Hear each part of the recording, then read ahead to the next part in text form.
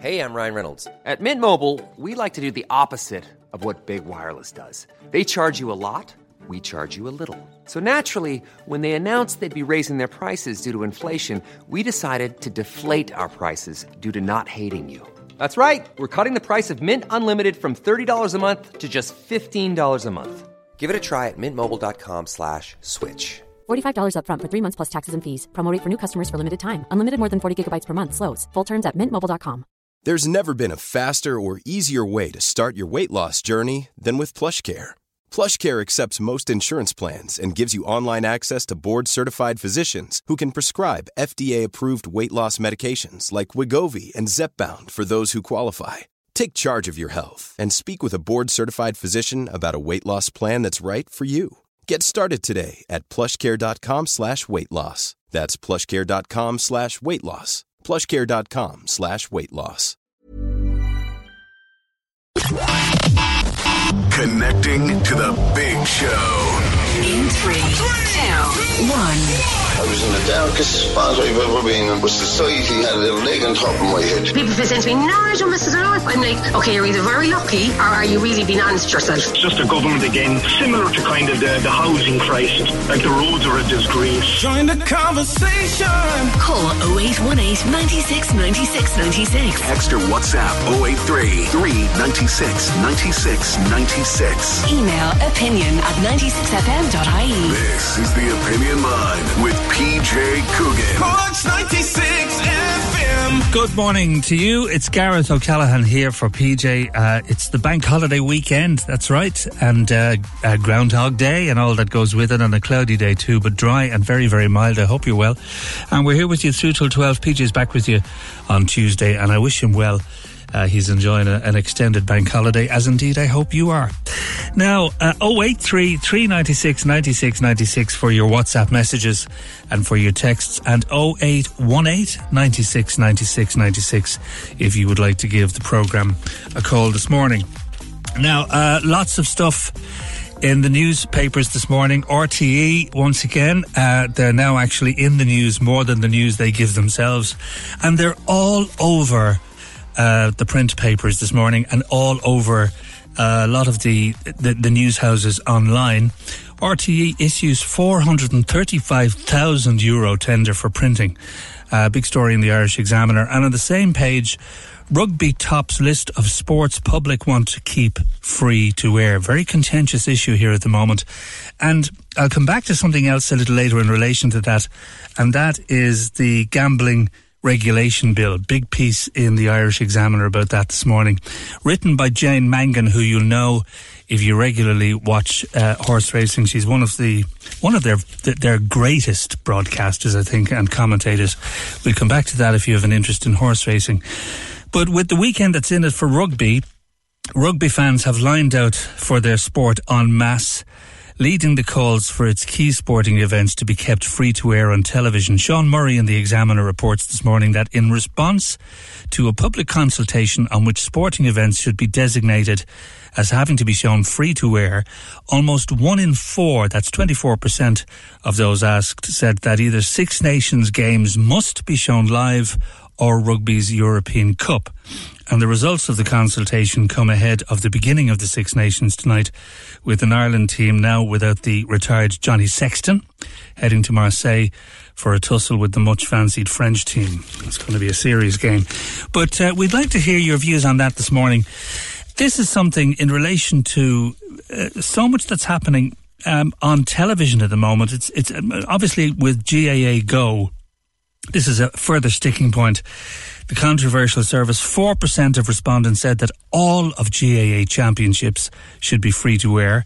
A further 3.1% said that amateur boxing should be free to air, while 2.9% specifically highlighted the GAA Provincial Championship, and the same amount said the Rugby Pro 14 League.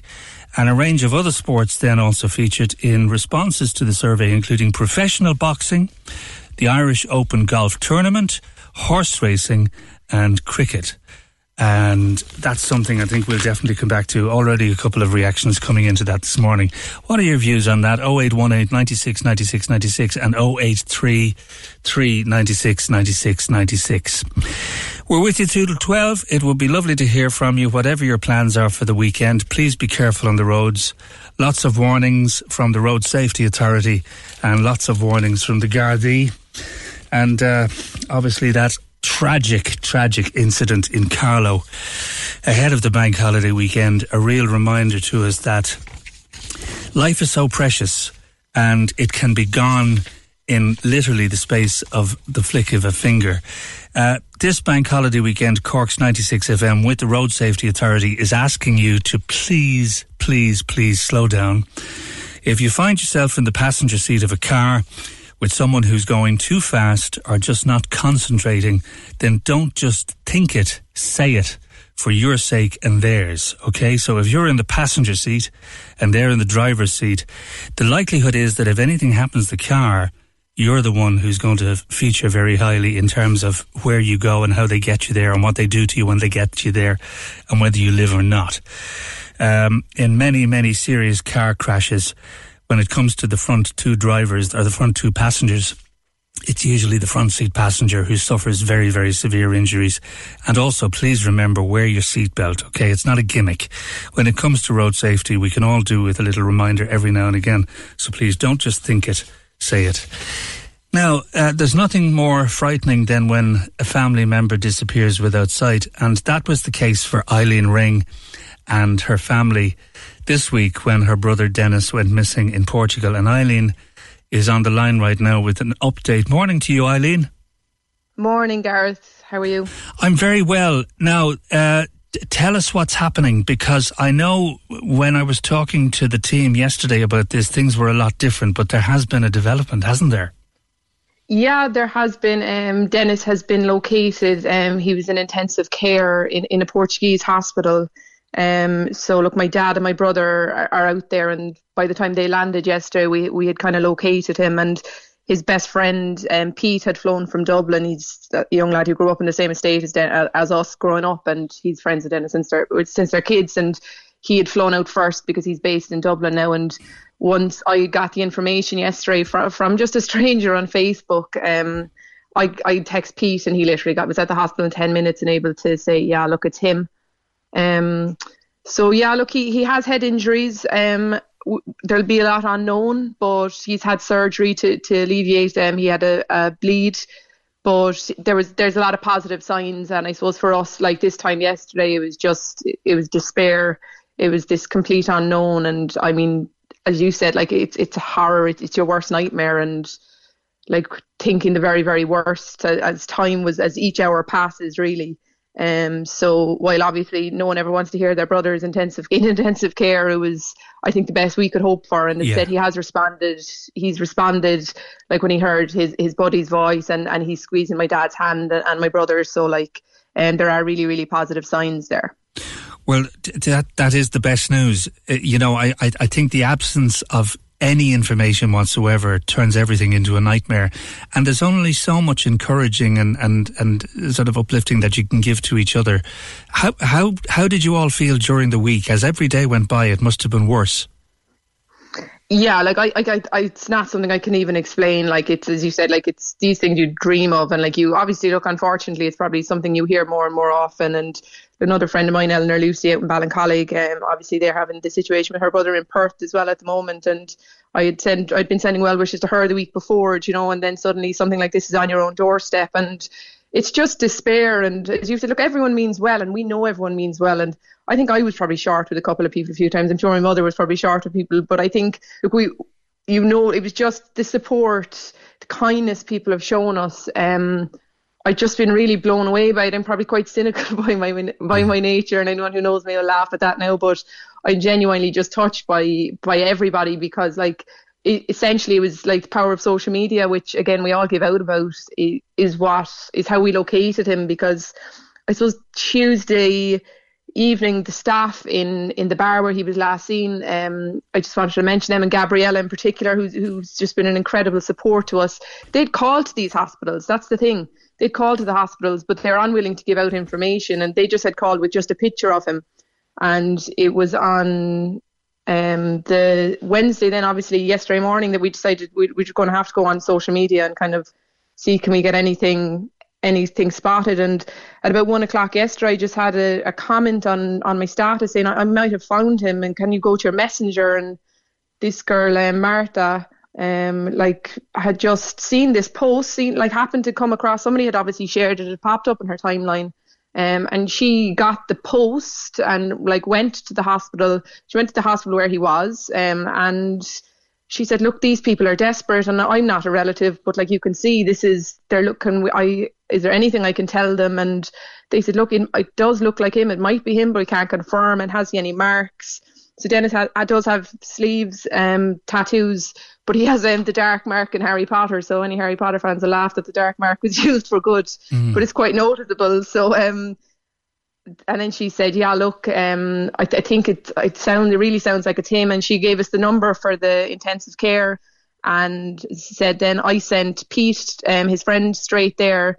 And subsequently, my wife got onto the intensive care unit, and they pretty much confirmed it, because, as I said, I always think Dennis is distinctive looking because of his beard that we all give out to him about. And that was it. The doctor even said that to him, to my wife on the phone yesterday. She was like, he's so distinctive looking. She kind of felt that there had to be somebody looking for him. So, yeah, look, as I said, a good ending. Look, while there is stuff unknown, we'll just cross every bridge now as we come to it, and kind of push on from there. What sort of a beard? I'm curious, because beards are so distinctive. Oh, it's this long, wild beard, it causes my mother great distress, and she'd be cursing him over it, but... Well, this is great news. I'm just wondering, when, looking back over the week, when did you start getting suspicious? Was it that he wasn't responding to your messages, or that he just wasn't on social media? Yeah, he wasn't anywhere online, and that, I suppose, in itself isn't particularly unusual. But he hadn't been at work, and he works remotely for an American company. And I emailed them, and they were very concerned, because he's worked for them for 6 or 7 years, and he's never missed one meeting. Brad, his boss, said. So they were quite concerned as well. He'd always leave some kind of digital footprint somewhere, and there was nothing. And his WhatsApp seemed to be down since 1:11. My brother had spoke to him at 11 o'clock Sunday night, just kind of silly memes, back and forth as you do. And I had been on to him earlier the evening doing the same thing. So my brother and his friend Pete were kind of the first who kind of raised the alarm. And then Michael sent me a message, my older brother, Mick, sorry, because he'll give out for calling him Michael in public. Mick sent me a message that he was just a bit concerned, and where do we go from here? So look, we pushed it on, and I would want to mention just a couple of people, Inspector Sean McCarthy in Anglesey Street. Went above and beyond what anybody would do in kind of a missing person situation. But when you're in a different country, it's very hard. And I was speaking with, I reported him to the guards in Blarney, and Conor O'Leary was a huge help out in Blarney Garda Station as well. But then trying to deal with Portuguese police was quite difficult. So as I said, Inspector Sean McCarthy kind of was a big help for us there as well. And his friends and stuff in Portugal, in terms of trying to get it reported over there as well. So it was kind of since Tuesday morning that it was kind of rolling on, and as you said, in that kind of situation, every hour seems like a year, to be honest. Absolutely. Time stands still, doesn't it? Very much so, very much so. And I said, I'm quite a positive person, and once we had his apartment checked and he wasn't there, I was kind of quite positive that, look, he's going to be all right, and maybe he's gone off with a young one or something, I don't know. But kind of as time goes on, you're like, no, he wouldn't. And he'd always be in touch with one of us, and even if he happened to lose a phone or something, he'd send someone a message somewhere. We'd be fairly close, so he'd have messaged one of us, and when no one had heard from him, it said it's incredibly out of character. Is there a big language barrier between where you all are here and where he is in hospital? Do any of the hospital staff speak good English? Yeah, good English. The doctor in the intensive care, whom my wife spoke with yesterday, had pretty much perfect English. And obviously, I suppose there'll always be barriers in terms of even understanding, I suppose, medically where we're at. But thankfully for us, another friend of his happened to be on the way out. Anthony, who is a doctor himself. So like he's going to be a huge help for them this weekend now as well, to just kind of meander where we're at and things like that. But they are keeping him sedated, as he said. But hopefully he'll come out of it. And look, he's good people around him, and he was responding really, really well. Once he was hearing the voices, he known. Because I suppose, can you imagine, like, you're waking up, you don't know what's happened. And that's it, like, we don't know what happened. So that's, I suppose, something maybe we'll get clarity on over the coming days. But like, he had no phone on him, no wallet. So like, I don't know, he either fell and they were taken, or they were taken and he fell, that kind of way. So look, we don't know. But look, the main thing is he's okay. I suppose while I'm on with you, Gareth, if I could just ask one thing, someone out there might be able to help. Dennis has a European health card, and it's obviously in his wallet, which is now gone. I had tried to go on to apply for a replacement one yesterday, but I couldn't, and we were kind of running up against a lot of brick walls, because obviously with data protection and stuff, which I understand. But if anybody out there knew anything that could just give us a little dig out where we could just get the renewal or get even the number, they're just looking for that in the hospital, Have you given the Department of Foreign Affairs a call? Yeah, we have. Yeah, so they're helpful enough now as well, to be fair. So we're kind of crossing everything, but as I said, like, these data protection drives you slightly at times. Yeah, but absolutely. Look, hopefully someone out there might be able to just give us a dig out. Instead, it's just getting a number. So hopefully we'll look, as I said, maybe someone listening might know where to point us, where's the right number to ring or something like that, And maybe the Irish consulate in Lisbon might be worth getting in contact with. Yeah, my brother's going to call there now again this morning. Yeah. Well, I think if he has got the health card, there's proof of that somewhere, and I think it's just a case of finding it and just finding the number. Yeah. But he is on a ventilator, so obviously he's not capable of doing any of these things. So like, it all has to be done for him. So look, as you said, we might get a helping hand somewhere from someone with that. Eileen, it's great news that he has been located and that he's in the best place and that he's been well looked after, and I really hope his recovery continues. And there are some lovely comments coming in as well, just to say best wishes and that prayers are being said. I always think that while we can be quite sceptical about the power of prayer, but when you're put in a situation where sometimes you think nothing else works, there's nothing else I can do here except say a prayer. So I definitely think there'll be a lot of special prayers, and it'll be in a lot of people's thoughts today, because it's something that when someone goes abroad and there is a language barrier and there's that distance and you don't know what they're doing from day to day, there's that constant worry, isn't there? There is. And like, if I said, it's like, my main purpose coming on here this morning was just to thank people. Like, as you said, the power of prayer, I would be like, I probably don't have great faith myself, but I've seen like the solace it's given my mum and my aunts over the last few days, and it's incredible. And as I said, prayers, good thoughts, people sharing things on Instagram, Facebook, Twitter, like yourselves, other Cork media outlets, you've all pushed it, you've all really rallied behind us in a time where we really, really needed help. And I'm never going to have words that will be able to convey how grateful I am and just how genuinely touched I am. Every single member of my family are. And as I said, if we can, I would like to think as a family, people would probably consider us helpful people anyway. But if we can ever do anything to help anybody, we will do everything in our power too, because we genuinely have just been so moved. And in what was an incredibly dark time and this real unknown, it's just little bits of hope that we got from people, and said the power of prayer, the power of good wishes. And look, obviously, as I said, a long road ahead, but positive signs. And as I said, God willing, that he will make a full recovery, and I'll be able to wring his neck when I see him, do you know? Okay. Well, hopefully the beard will protect it. Great to talk to you, Eileen, and it's such good news for Friday and for the week that you've been through. So please pass on our very best wishes to your mum and to the whole family there. I will do. Thank you so much, Gareth. I appreciate everything. Thanks a lot. Take care. Have a good weekend. Eileen Ring there. As PJ mentioned during the week, her brother Dennis had gone missing in Portugal, but he's been located. He's in intensive care in one of the hospitals in Lisbon. I think it's Lisbon. And there's a family group heading out to him today to be with him over the weekend. But he's in a coma, but the doctors, as I say, are keeping a very close eye on him. And I'm sure PJ will bring you up to date on that next week. Join the conversation. This is the Opinion Line. With the Furniture Centre, Watercourse Road, Blackpool. For sofas, beds, kitchen, dining and mattresses. Over 45 years in business. TheFurnitureCentre.ie. Cork's 96 FM. Now, just talking there to Eileen Ring about her brother Dennis, who has been located in Portugal. And she was just talking about how important social media, the role social media played in his sighting. It was actually a young lady who saw it on the socials. That was the breakthrough, a girl in Portugal, actually. And it's kind of coincidental in that Facebook turns 20 this weekend. That's right. Mark Zuckerberg's figuring out what's next. He's a multi-billionaire. But he's been steering the ship since he co-founded it almost 20 years ago, still firmly in control, however, and has been making long-term bets on trends like the metaverse and artificial intelligence, which aren't cheap and by no means guaranteed jackpots either. But certainly Facebook has been a big jackpot for him. I remember when it started, I've no idea how many people use Facebook.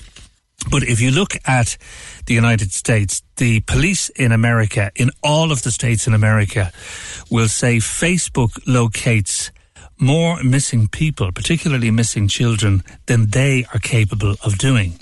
And as Eileen attested to there in relation to her brother Dennis, it's somebody spotting somebody based on a small piece you put up on Facebook with a photograph.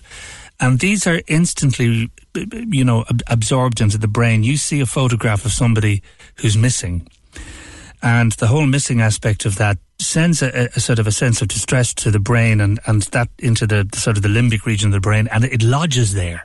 So even though you might only see the photograph once, it's indelibly left marked on your brain. So when you see someone, either the individual who's missing or someone who looks similar to them, you instantly recall the photograph you've seen. And they say now that psychologists are saying that this is why Facebook particularly has become so relevant. Many of the police forces throughout the states use Facebook. They actually have dedicated Facebook pages that they use for missing persons, and they encourage people to contribute to them. And it's just an extraordinary way things work, that this whole idea of you see the photograph, it's instantly stamped on your brain.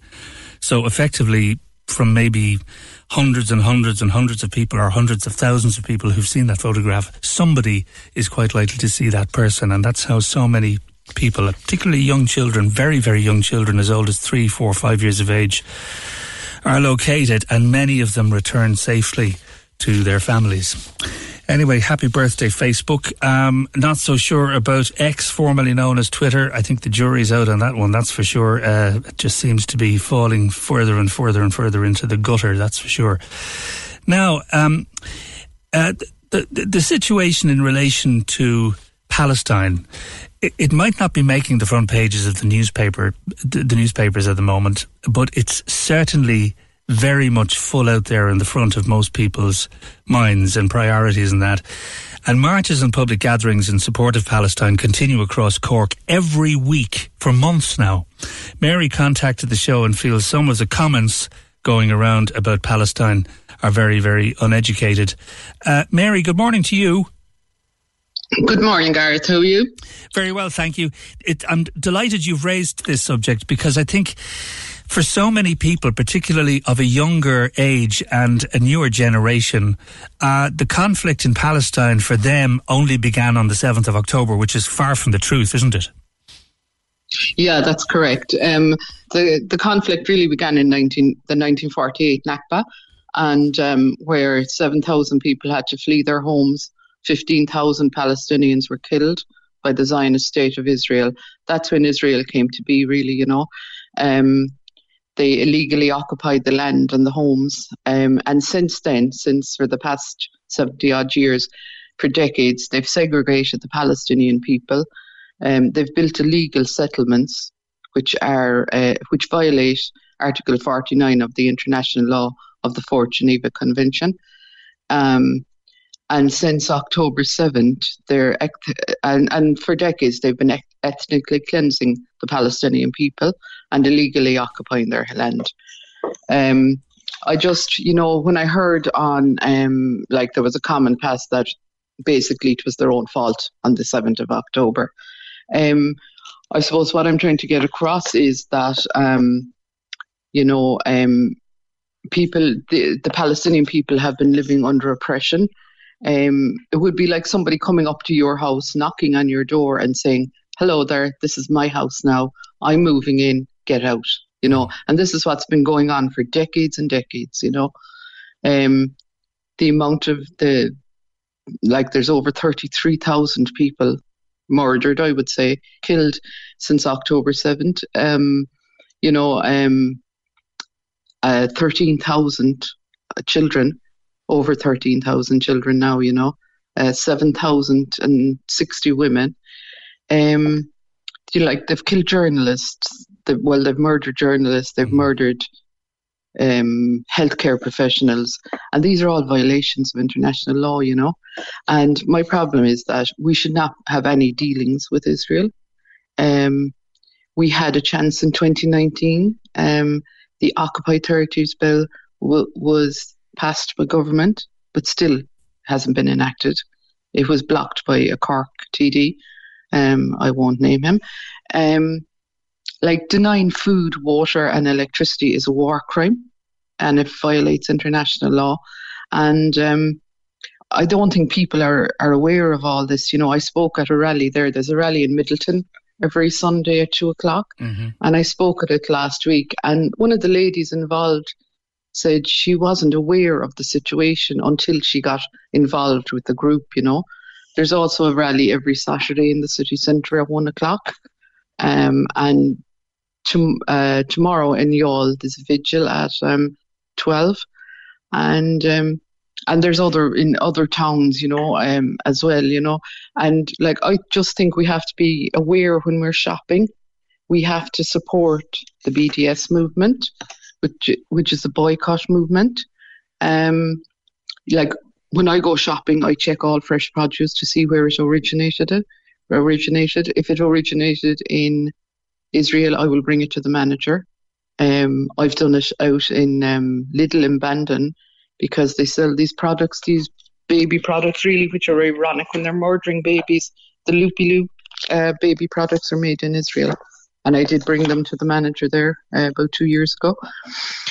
So that's, I just wanted to make people aware it didn't happen on October 7th. This is going on for decades and decades,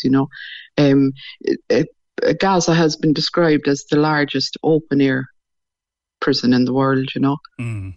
And I think just to put it in perspective as well, if I can, Gaza's the same size as County Louth.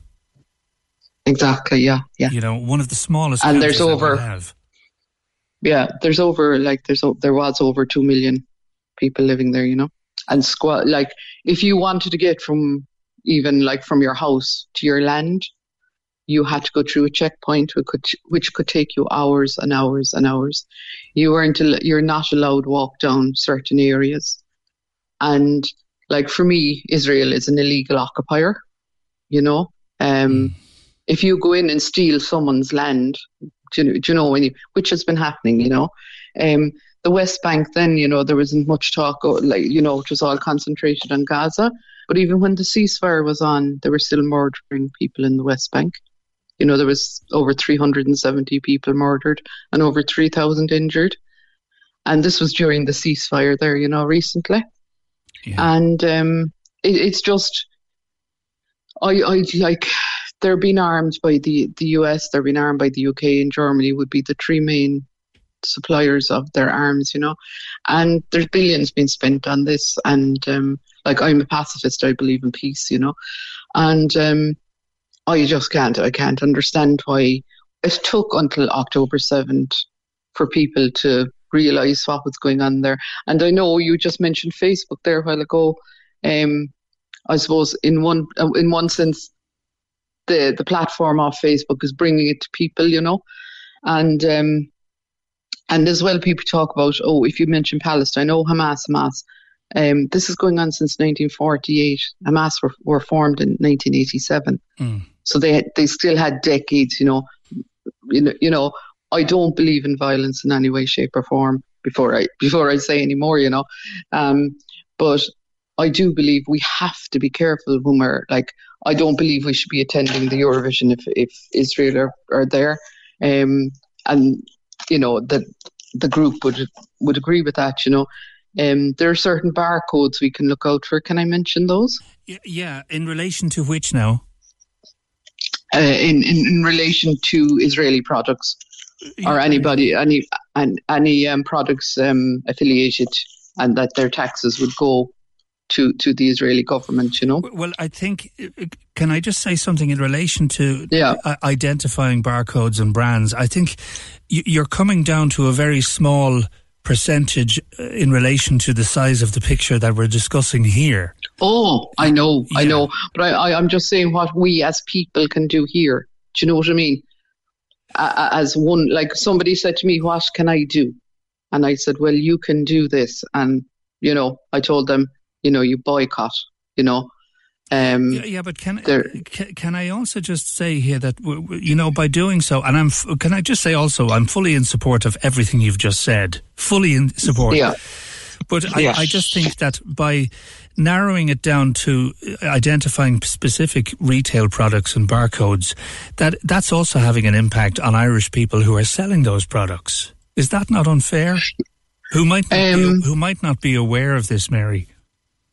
Yeah, well, I can see. Yeah, I agree with you there. But like, the companies are multi-millionaires. Do you know what I mean? Yeah, but the retailers here are not. That's in fairness and you know, in their defence, you know, they may be popular brands that they generate their profit from to a degree. But I just think identifying specific brands of sweets and clothes and things like that, that's not helpful. On a greater scale here, that's not helpful because it's not helping small retailers. Would you agree with that? Well, personally, I wouldn't buy anything from Israel. I'm just speaking for myself now. Yeah, and there's a logic there too in relation to the bigger picture. But I think refusing to buy products or even identifying popular products that might be big sellers in small retail shops here in Cork City and County, I don't think that's helping our own economy here, to be honest with you. Well, I'm sure there are substitutes that aren't made in Israel. Do you know what I mean? Do you know, that's the way I would look at it. I won't buy anything from Israel. Okay, nothing. But then can we just steer away from that just for a second? And let's come back to talking about the bigger picture in terms of what we can do on a bigger scale. Like, clearly the government here is dragging its heels on so many levels. Why is that? Why is it? I'm not sure about that. I just think we have local elections coming up, and when they knock on the door, ask them.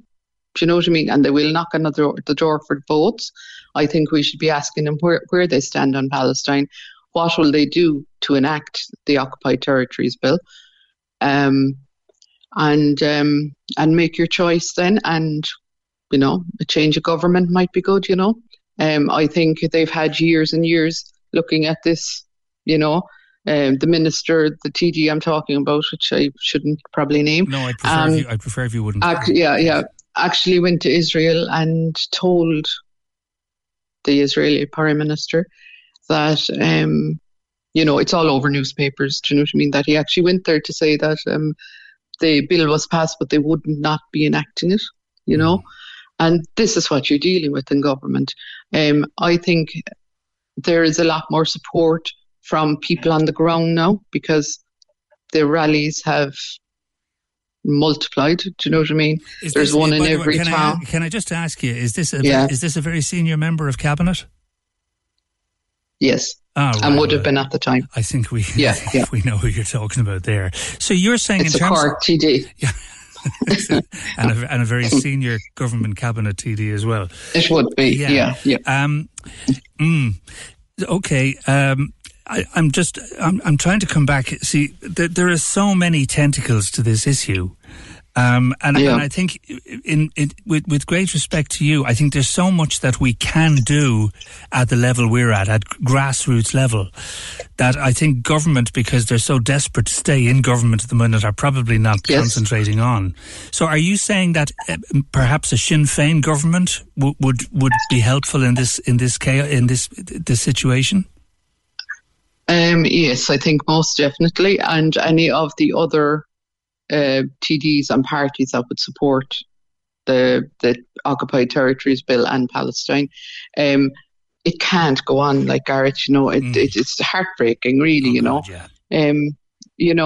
like looking at the videos, looking at the people, the children, their legs, their hands blown off, they're burned to the skin from white phosphorus bombs that are totally illegal as well, that Israel have been using, And it's heartbreaking, as a mother and a grandmother, it's heartbreaking, to see these little babies crying and, being displaced even, it really can't go on. Something has to give, and from the only way that's what I'm why I'm saying stop buying the Israeli products. The only way to do it is hit them in the pocket. You know what I mean? Really, But and once again, the only reason I'm saying we won't actually identify products is that you're putting retailers at risk, where you could eventually get protesters walking into shops demanding retailers to actually remove these products from, cabinets and from the shop. I want to bring Jen Ford in. Hi, Jen. Hi, Gareth. How are you? Jen, you've been listening to Mary, and I know you feel very, very similar to all that we've been chatting about this morning. How do you feel this morning? I've been listening to everything that you said, and Mary, I couldn't agree more with what you've been saying. And Gareth, I guess just to come in as well on the small retailers part, and I appreciate the concerns that, boycotting Israeli products, that it could harm small retailers, but I would say that if small retailers' profit margins are dependent on Israeli products, then, I think they need to be encouraged to diversify their product base in that. Yeah. And then also with supply and demand, if a product is taken away, that creates an opportunity for maybe an Irish retailer to come in and replace the product in that. And I think with the BDS movement, it's so important. And I from talking to different people and that, I think there's a disconnect in realising the opportunity that BDS creates for putting pressure on the government. So, what can one individual do in that? But if we look at the BDS movement, and how it originated, it was the actions of working class women working for Duns in the 80s that actually led to the government banning the import of South African goods. So it is impactful. It can do things, and collective action is so important when trying to implement a change here. Right. Okay, well, do you know what? I'll tell you what. I'm very curious about the identity of these products, but what I'd like you to do would just, if you could let us have them, and then maybe I can mention them a little later, because we just want to cross check and make sure that they are that they are Israeli products. Of course, and I would say as well, Gareth, there is actually there's 2 apps as well that can help identify to help identify products, and you could use those on an individual basis. Okay, what are the names of those, Jen? I don't have it to hand there. Okay. No, I have it on my phone, but I can share it with you all later, and if you wouldn't mind sharing it on the show. I'm trying to find it now on my phone because I have it, but I don't know what the name is. That's okay. I can give it a little mention a little later. Mary, you were saying that there's a protest every week in Middleton, isn't that right? Yeah, at 2:00 on Sunday, and there's one, of course, in the city. I have one every Saturday. There's other regional ones then in Skibbereen, Bandon, Cove, Carrigaline, on different days of the week. Sorry, I don't have them in front of me now. But it's just people just to show your support, this is about humanity, people need to, and as I say, a lot of people don't realise, and I suppose my initial comment was a bit harsh, uneducated, but, I just feel people don't realise, because it's a very biased mainstream media really, they show what they have to show. I think there's a huge not level, what's actually happening on the ground, you know. In fairness, Mary, you're right. I mean, there is a huge level of ignorance out there. People really do need to educate themselves in relation to what is going on. And by the way, can I just recommend, there's a brilliant book which I've read, and I highly recommend it. It's by Rashid Khalidi. It's called The 100 Years War on Palestine. It's an absolutely amazing book. History of settler colonial conquest and resistance, which really is what's going on, isn't it? Mm-hmm. Oh, it is, totally, yeah. John in Cove just texted us. He says, do boycotts really accomplish anything? Is it not a lot more effective to go out there yourself, and if you cannot join the fight, at least you could provide some humanitarian help or something? Well, whatever about going out there and joining the fight, do you really think boycotts accomplish anything? Sorry to jump in, Gareth, but I think just it's been proven that boycotts work by the actions of the workers who've done stores in the 80s. That is a fact, and it did put pressure on the government, and it did lead to them ban the import of South African goods in 1987, and apartheid ended soon after in relative terms. And in relation to John's comment about going out there and helping and providing humanitarian aid, I don't know if he's aware or not, but nobody can get in or out of Gaza at the moment. So that point is a moot point, to be fair. I think the Rafah crossing into Egypt is closed again. I believe so, and that's apparently Israel said yesterday. I think that it's their new target. And I just wanted to weigh in as well, just on the awareness piece. And I think and as you spoke about Facebook earlier as well, Gareth, and what's on Instagram and what's on TikTok, we really. Genocide is happening right in front of our eyes. And I think we have a responsibility to tune into it and to try and do all that we can to it. And there's so much information available out there. That book that you spoke of, but then I watched a report the other day, and going back to what Mary said as well. With the Nakba in 1948, but going back to say 1993, and particularly in the West Bank as well, there was a photographer, Patrick Baz, and two of his photos won award. I think it was that year's photography award. And it just showed the Israeli military, I believe it was the IOF in the West Bank, aiming machine guns at children. There's policies that have been spoken about by the UN, by Save the Children, by Amnesty International. There's been reports done in The Guardian and the BBC that Israeli policies are shoot to kill and shoot to maim. I feel so passionately that we can't turn away from this. We have to do something about it, and boycotts do absolutely work. When people started boycotting Puma, they withdrew their support from the Israeli football team. That works. It works. We have to believe in it. It works. Okay, Jen Ford, thank you so much. I've really enjoyed chatting to both of you this morning, and to Mary, and best wishes with that protest in Middleton. It's nice to talk to the two of you. Thank you so much. Thanks, Gareth. Thank you. We'll come back to that a little later. Join the conversation. This is the Opinion Line with the Furniture Centre, Watercourse Road, Blackpool. For sofas, beds, kitchen, dining and mattresses. Over 45 years in business. TheFurnitureCentre.ie. Cork's 96 FM. Hi there, it's Ryan Tuberty here. Be part of my new adventure this Sunday on Cork's 96 FM. Cork's 96 FM. I'll have something for everyone with a mixture of conversation, laughter and great music. Talk to you this Sunday from 10 a.m. The Ryan Tuberty Show on Sunday in association with Hyundai. For every kind of driver, there's a Hyundai. Find yours at hyundai.ie. Cork's 96 FM. Yesterday morning, and I was gripped by this conversation. PJ discussed people's difficulties getting taxis with Senator Tim Lombard and with Cork's taxi drivers. And Martin contacted us with a few points after talking things over with some of his taxi colleagues. And he's on the line now. Morning, Martin. Good morning, Gareth. I have to say, and I know you were listening yesterday morning, and I can understand so many taxi drivers are enraged by the situation they find themselves in at the minute, which is so diverse and so complicated, it's almost difficult to follow. But can you just for everyone listening who might not have heard yesterday's conversation, can you quickly just take us back over what the gist of it was and how it arose? Well, Senator Tim Lombard, he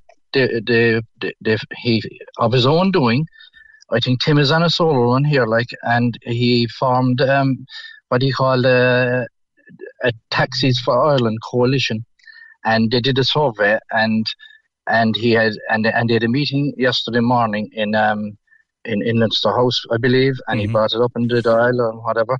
And there was what outraged all the taxi drivers was that there was representatives from two app companies, Bolt and Uber. And I mean, I don't know why he didn't get one with Free Now, because Free Now is the biggest one in Cork, and it's the most popular one in Cork. You could ask any of your listeners there, and I bet you any money they will say it is Free Now. And but what aggravated all the taxi drivers, including myself, was that there was no driver representative. And then at that meeting, and the outcome of that meeting was that Tim Lombard came on your show then, and he said that Bolt were saying that up to 50% of jobs offered by Bolt between Friday afternoon, I think, and Saturday night were not taken up.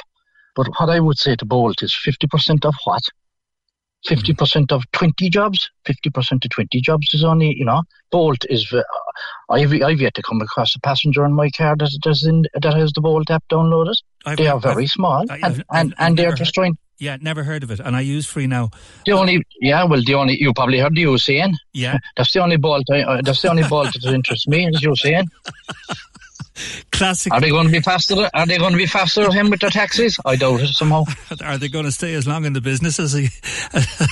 But you see, all they're looking for is a share of the market, the same as Uber, looking for a share of the market. And I won't go into detail of what Paul, the taxi driver, came on after Tim Lombard yesterday and said, because he went through the difficulties with Uber, and they just come into the place, take it over, and then they decimate the taxi industry that's already there. Yeah. So anyway, my point is that Tim, I was on your sister show 103 FM about a month ago, discussing Uber. Senator Tim. Oh, by the way, I am a neighbour of Tim Lombard's, and that's why I have a big concern. Not alone being a taxi driver, but I'm a neighbour of Tim Lombard's in Manan Bridge, and I have no problem with him, and I presume he has no problem with me. But he hasn't returned my calls in the last few days, and we could have spoken about it. And I was very disappointed when I heard, he's a senator with I don't know how many years, but I've probably had a few issues maybe in the last 4 or 5 years with maybe signs outside my house, and maybe getting flooded a few years previously to that. And in fairness, couldn't fault the man. He engaged with me and came down and looked at my problem, and I can't say there was anything done, but look, it's hard to get anything done in Cork County Council, as you know, or whatever. We're out in Manan Bridge. But I like the introduction that Tim gave yesterday to PJ. He said, if I'm PJ said you're from Manan Bridge, and he said, I am, yeah, I'm a Tracton man, and Tim is a proud Tracton man, and I'm a proud Tracton man. But I was very disappointed with Tim that I went to him a few times for advice on because he's the only man with authority in our area, the nearest man with authority in as regards authority, in the Senate, and Dáil, or well, not Dáil, but he has Dáil inclinations. And I thought this a few months ago when he was mad on about Uber and everything. He had an article in the Southern Star. So that prompted me to call Patricia, your sister station here, Patricia, a messenger, and Tim was bullying for Uber. But and I came on and I explained a few things about Uber, but look, that's history there, now that's done. But I thought I was after getting through to Tim about this, and I didn't think there would be much more about it, but obviously, as I think Bobby Lynch there, that did Trojan work for taxi drivers over the years, he summed it up when he said that there should have been a driver at that, and Tim Lombard's needed to be educated. And I'm surprised that Tim to go on and to go about that, but it's obvious to me and all the taxi drivers. I got 6 or 7 phone calls yesterday. I didn't hear it live, but I downloaded it on the podcast about a couple of hours later, as soon as it came up. I listened to it on the podcast, and I'm after listening to it 3 or 4 times. The podcasts are handy, and but Tim was totally, he's on a solo run here. It's obvious that he's looking for votes, and it's obvious it's an election year. Yeah. And he had Liam Edwards from Martin, I'm going to be late for news, and I don't want to be late.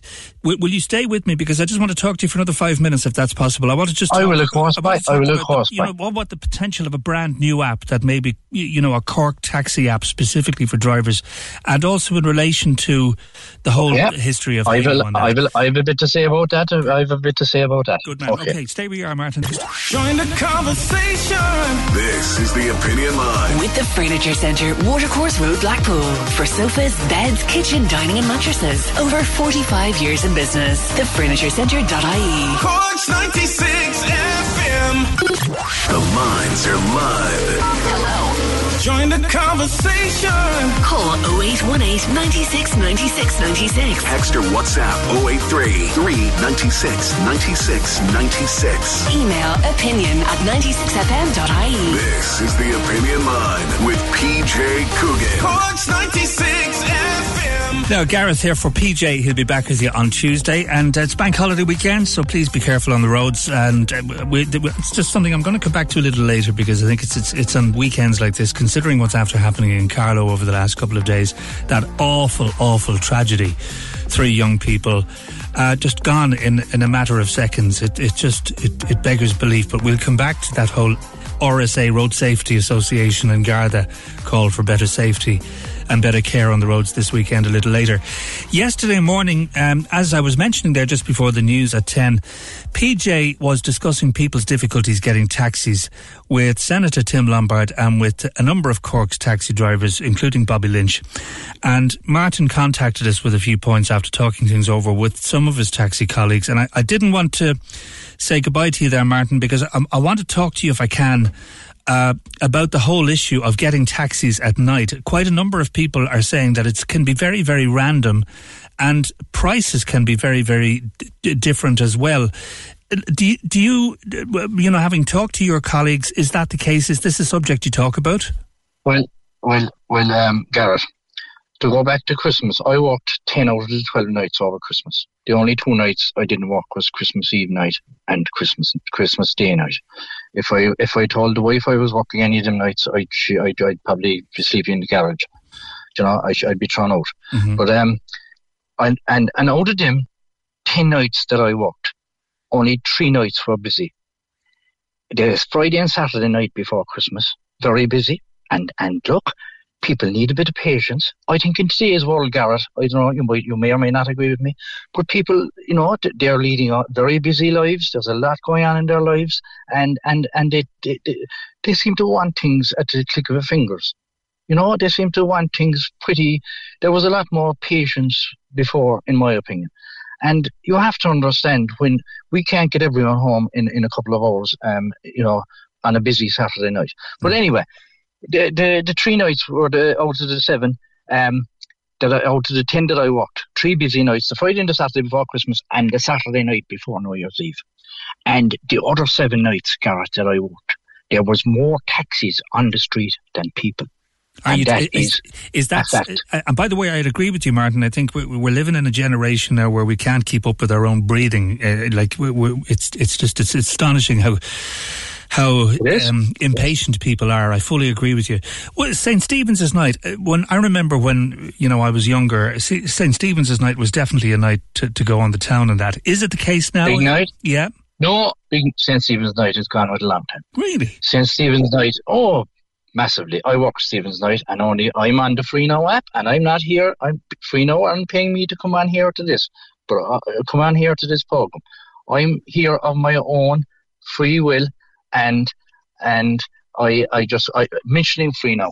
I'm 12 years on the taxis now. I'm relatively a new taxi driver, because there are fellas in 30 and 40 and like Bobby Lynch on the go.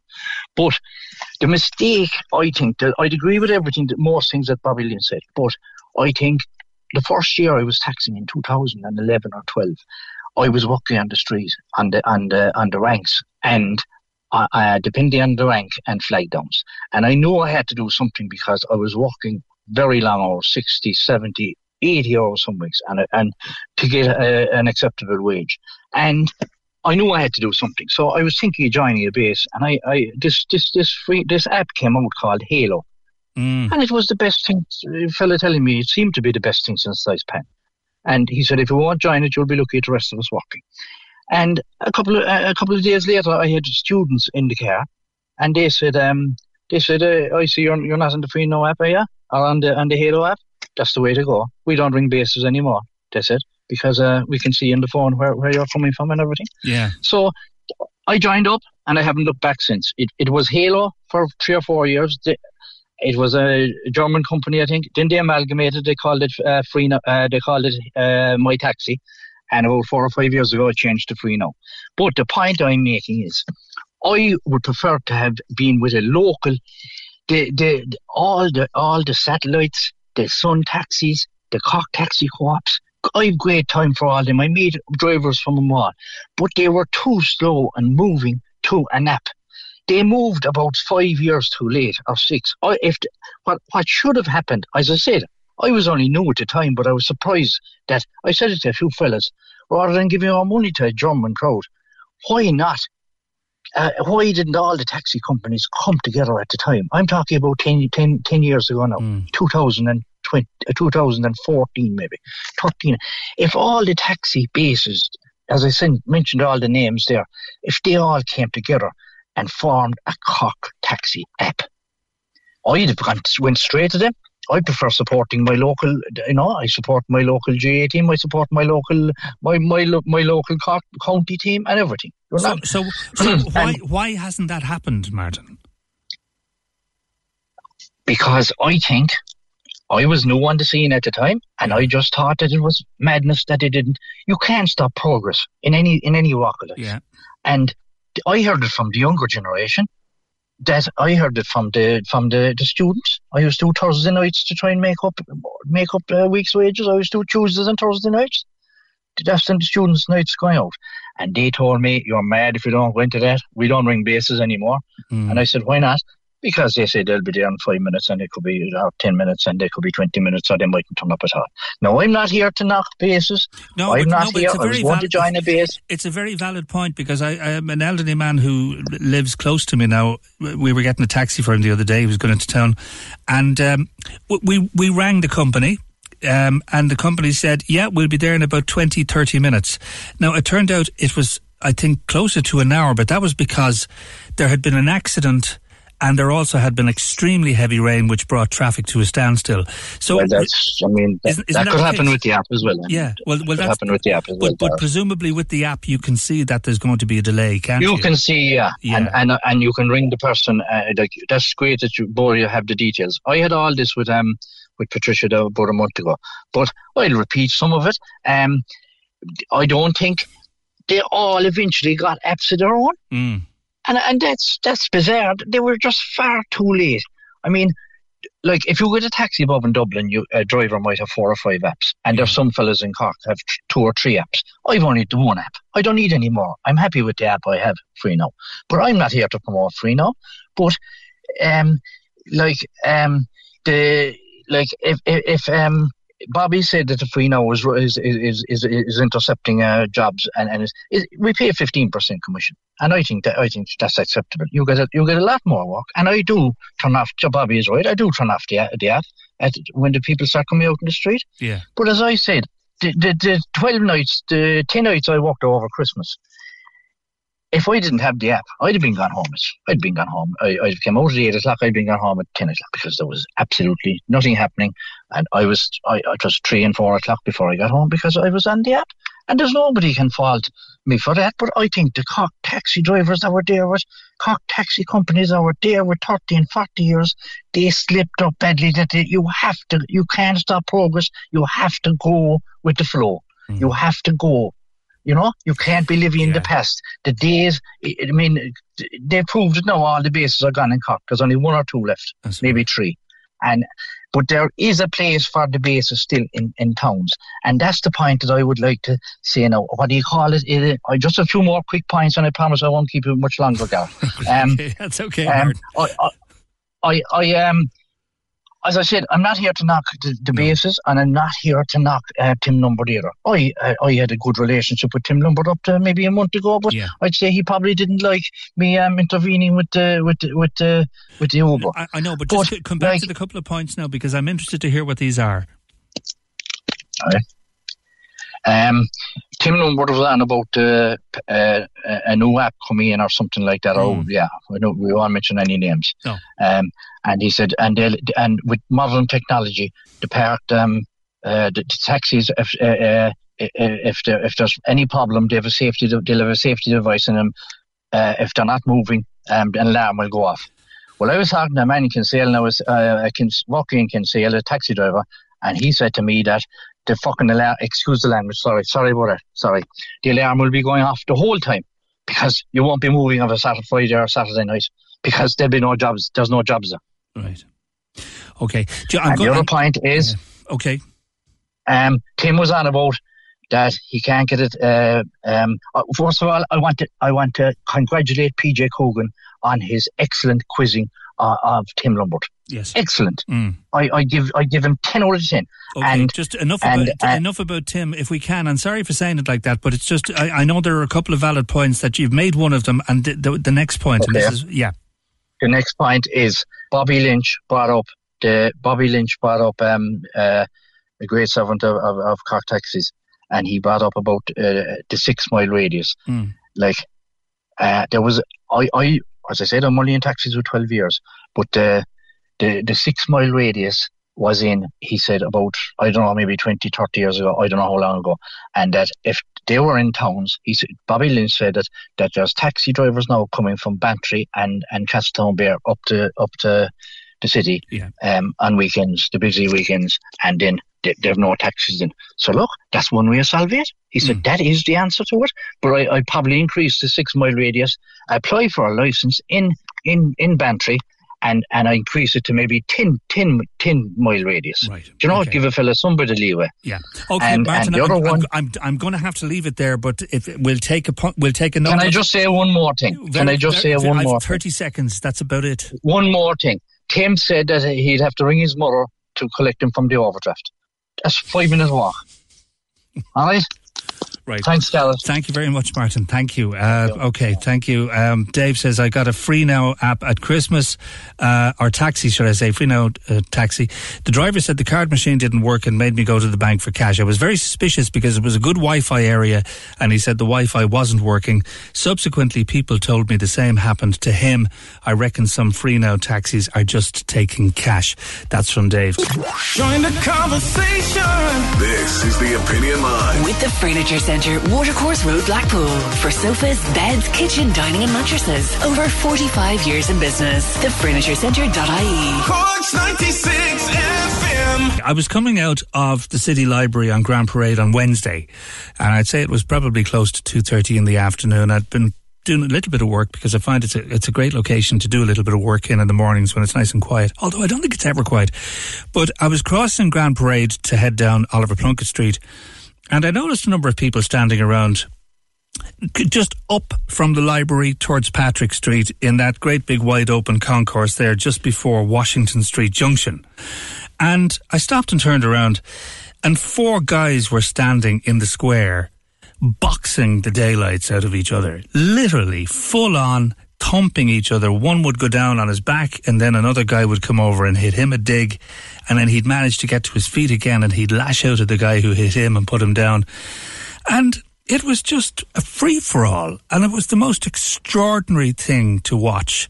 I don't think I've ever seen anything like it, and I have seen some fights that have been caused by either agitators or as a result of something happening. But this wasn't a brawl. This looked like a well-executed boxing match among 4 young fellas. And then when they were finished, they all just went their separate ways. It's extraordinary. The reason I'm telling you is because one Cork City Councillor who also works in a youth setting has expressed huge concern over what he has said is an increase in organised fights taking place in areas of the city. Have a little listen to this. In fact, I'll tell you what we'll do. We'll come back to it in a moment because I want to just say hello to Councillor Mick Flynn, who's on the phone to me now. Morning to you, Mick. Good morning, Garrett.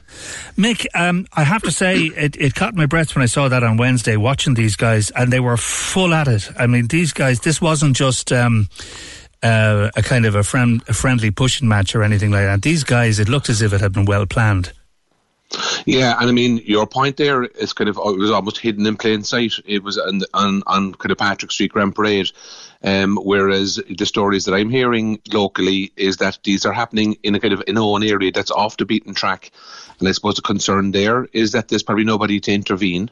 And I'm not sure if anybody intervened or if there was any Gardaí around, when the incident happened that you speak of.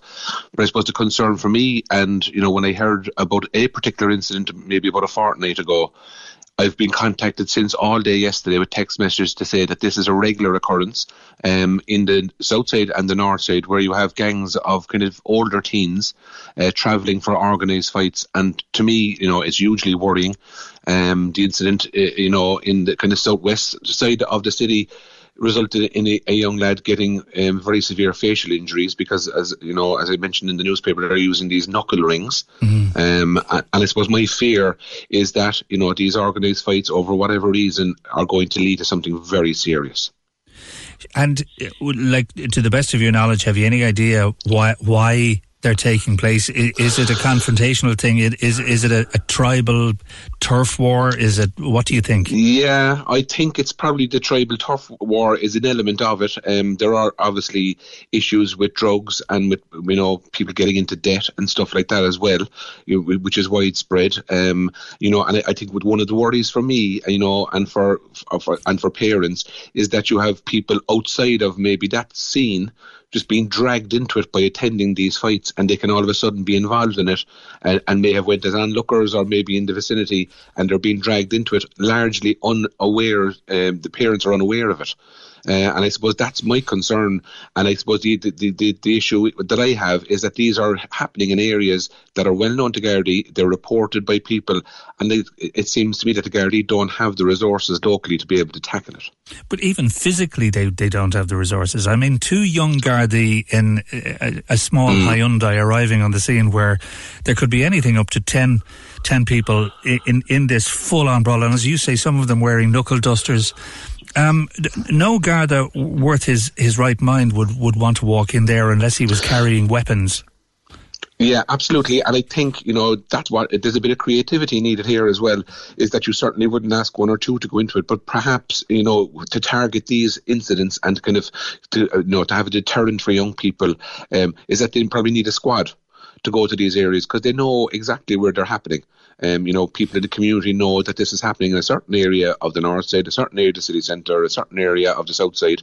They are well known. So they would need a squad of Gardaí. And again, that's resources. That's taking them from somewhere else. But I think maybe a short-term action is needed to try and kind of nip this in the bud and, provide some sort of a deterrent for young people to say, look, if it gets out here that there's a fight in the city, Gardaí will respond with a group of Gardaí and with maybe, if needs be, a specially trained group of Gardaí to deal with this. But don't we already have the public order unit, Mick? We do. And I mean, but again, depending maybe on the age profile and of the experience of those Gardaí, I think this is pretty specialist in nature. And I think it may require specialist training to deal with these, as you say. I mean, community Gardaí or Gardaí who respond to thefts and burglaries or whatever may not be, fully trained to do this. If the public order group in the Gardaí are the right one, yes, but then I think it needs to be resourced because, as I say, if you're putting them on a weekend duty on a Saturday night or whatever to tackle these, you're taking them from somewhere else. So when you say it needs to be properly resourced, what sort of resources are you talking about? Are you talking about batons? Are you talking about... Well, I was talking in the first instance about people, about actually having the Gardaí. I mean, we made this point at the Joint Policing Committee before Christmas when Drew Harris, the Commissioner, was down. And we made a point to him that Cork hasn't got a sufficient number of personnel to deal with this. First of all, the increase in the city size and the incidences like this. So I think, first of all, it's personnel. But then I think they need to be trained so that in your situation there where, a group of 10 or 12 or 15 or 20 young people are gathered, that they have then the resources, and perhaps it's batons, perhaps it's sprays or whatever is needed to kind of to halt those incidences and put the message out that if this is happening, that if you're organising a fight, the likelihood is this group of Gardaí can respond and will respond properly. But then you also have to face the consequences of the possibility that the Garda Ombudsman would become involved to investigate Gardaí for the way they retaliated or reacted. Yeah, and I mean that is a possibility, but I think in the first instance, my fear here is that if that doesn't happen, those serious injuries among young people will actually turn into something a lot worse. And I think that's worth taking the risk that if that is challenged later, that you'll be able to stand up and say, well, look, we're responding to this organised fight, and I think that risk has to be taken. I think that certainly shouldn't be, deterring Garda management from putting such a force in place. Okay, I'm talking to Councillor McFinn. Sarah, morning to you. Morning, Garth. Morning, Mick. Morning. Hello. Morning. Sarah, you're the mum. Yes, go ahead, please. Yeah. Can I just pick up there on what Mick was saying? I absolutely, totally agree with him. We're on there about, I suppose, in another word for people to more understand it, what force that the Gardaí can take against young children. Well, so be it. So be it. I mean, what are we supposed to do? Sit down and we're blue from talking to them. And I do think that education needs to be, from 6th class on, I genuinely think that the boys, especially the boys, moving from 6th class, to be fair to them, primary schools are absolutely fantastic to helping the children transition over into secondary school, which is a big move for them. It's a small fish when you're in 6th class. In primary school, you're the big fish. And when you move into the secondary school, you're the small fish in the big pond now. So if they could transition them like that as brilliantly as they do, they might educate them a little bit more where it comes to, I know they're fabulous at the bullying and making them aware what bullying is, but educate them more, because I'm here, Garth, I live in Toker. I've seen it with my own eyes. I saw what happened down near my own, where I live myself 3 weeks ago. One of the children took an awful beating. He was so traumatised, and I'm still traumatised from it myself, that he ran straight out onto the Link Road with his jumper torn off him on the main Link Road, and the guards themselves, from their own words, said that they got a call that somebody was bombed off his head running across the Link Road with no clothes. No. That's not what it was. The person that made the call probably put their own words to that. The child took an unmerciful hiding down the Wella, and to escape that hiding, he ran straight across the Link Road. That's what we're dealing with here at the moment. The lads that are taking those beatings are from our area, from our community. The dogs on the street know these children. They were born and reared here. We're all very good friends, families. We have a family, we have a parent guardian app going between us. There's a huge amount of people in the same app. If we think there's something going on, we just throw it into our app that we set up, and we're all aware of it, and we'll all take our children in. But it's a terrible thing in this day and age that our children can't walk their own streets where they were born and reared to meet their friends at the corner of their estate without getting a slap in the head or without getting threatened. And you know what makes me nervous is there's no weapons being used. There was Hurley's used that day 3 weeks ago tomorrow. And now look, you're listening to young children. It's going to be more than Hurley's. Somebody's going to get seriously injured or worse than injured, and the guards then will step in. I'm not blaming the guards, because two things, guard, as we all know in this life, we all turn to ring the guards and pray to God. That's two things, ring the guards and pray to God that they're okay. So we need the guards. And the children that are, again, from a young age up, they need to respect the police, the guards, a lot more than what they're aware of. Okay, look, I know we all say, oh God, the guards came. Respect them. We need them. And the children of today need to know we need the guards, because if there is no guards, it's all hell breaks loose. Mick, yes, Sarah, I just want to ask Mick. Mick, we're being terrorised by these young gangs, and they clearly they don't care about the guards. Would you agree with that? Yeah, and look, I suppose I don't want to paint all young people with the same brush. No, I mean, of like, course you know, not. I work in the youth sector, and I know that there are youth organisations and youth workers doing fantastic work in around the city. And again, I would echo what Sarah said about the schools. But look, you know, there are bad eggs in every community at every age group, and this is happening with a small group who are probably giving everybody else a bad name. And like that, I think that has summed up now exactly what is happening. And as I said, it's not just confined to Toker or the south side. You know, there's probably a reprisal or a return leg, for want of a better word, on the north side as well. And like, this is what's happening, and I agree, and it's something seriously is going to happen. And I suppose, look, that's why the call has been made for extra Gardaí, for Gardaí who are trained and who are specialists in dealing with young people, but also with fight situations. With, as I said, it's Hurleys, might be Hurleys a couple of weeks ago, whatever. It could be knives the next time, and like, that's the concern. Well, yeah, there are texters saying these gangs are also coming from Douglas, Carrigaline. It's nothing to. I don't believe it's anything to do with education. Would you agree, Mick? I mean, some of these kids are very well educated kids. Yeah, I suppose the education that Sarah is talking about there is the education of the consequences of what can happen if these things, you know, are allowed to proliferate or happen. I mean, like, one of the things, even with students in around the college, you know, and some of the stuff that goes on Tuesday nights and Thursday nights. What I'm trying to say is with the education is, you know, there's a transition year in the schools. Like, if instead of being brought into the schools and doing whatever it needs to be done in there, if those children are brought to, we say, a community centre and shown. See, these boys, they're only 13, 14, 15, Garth, okay?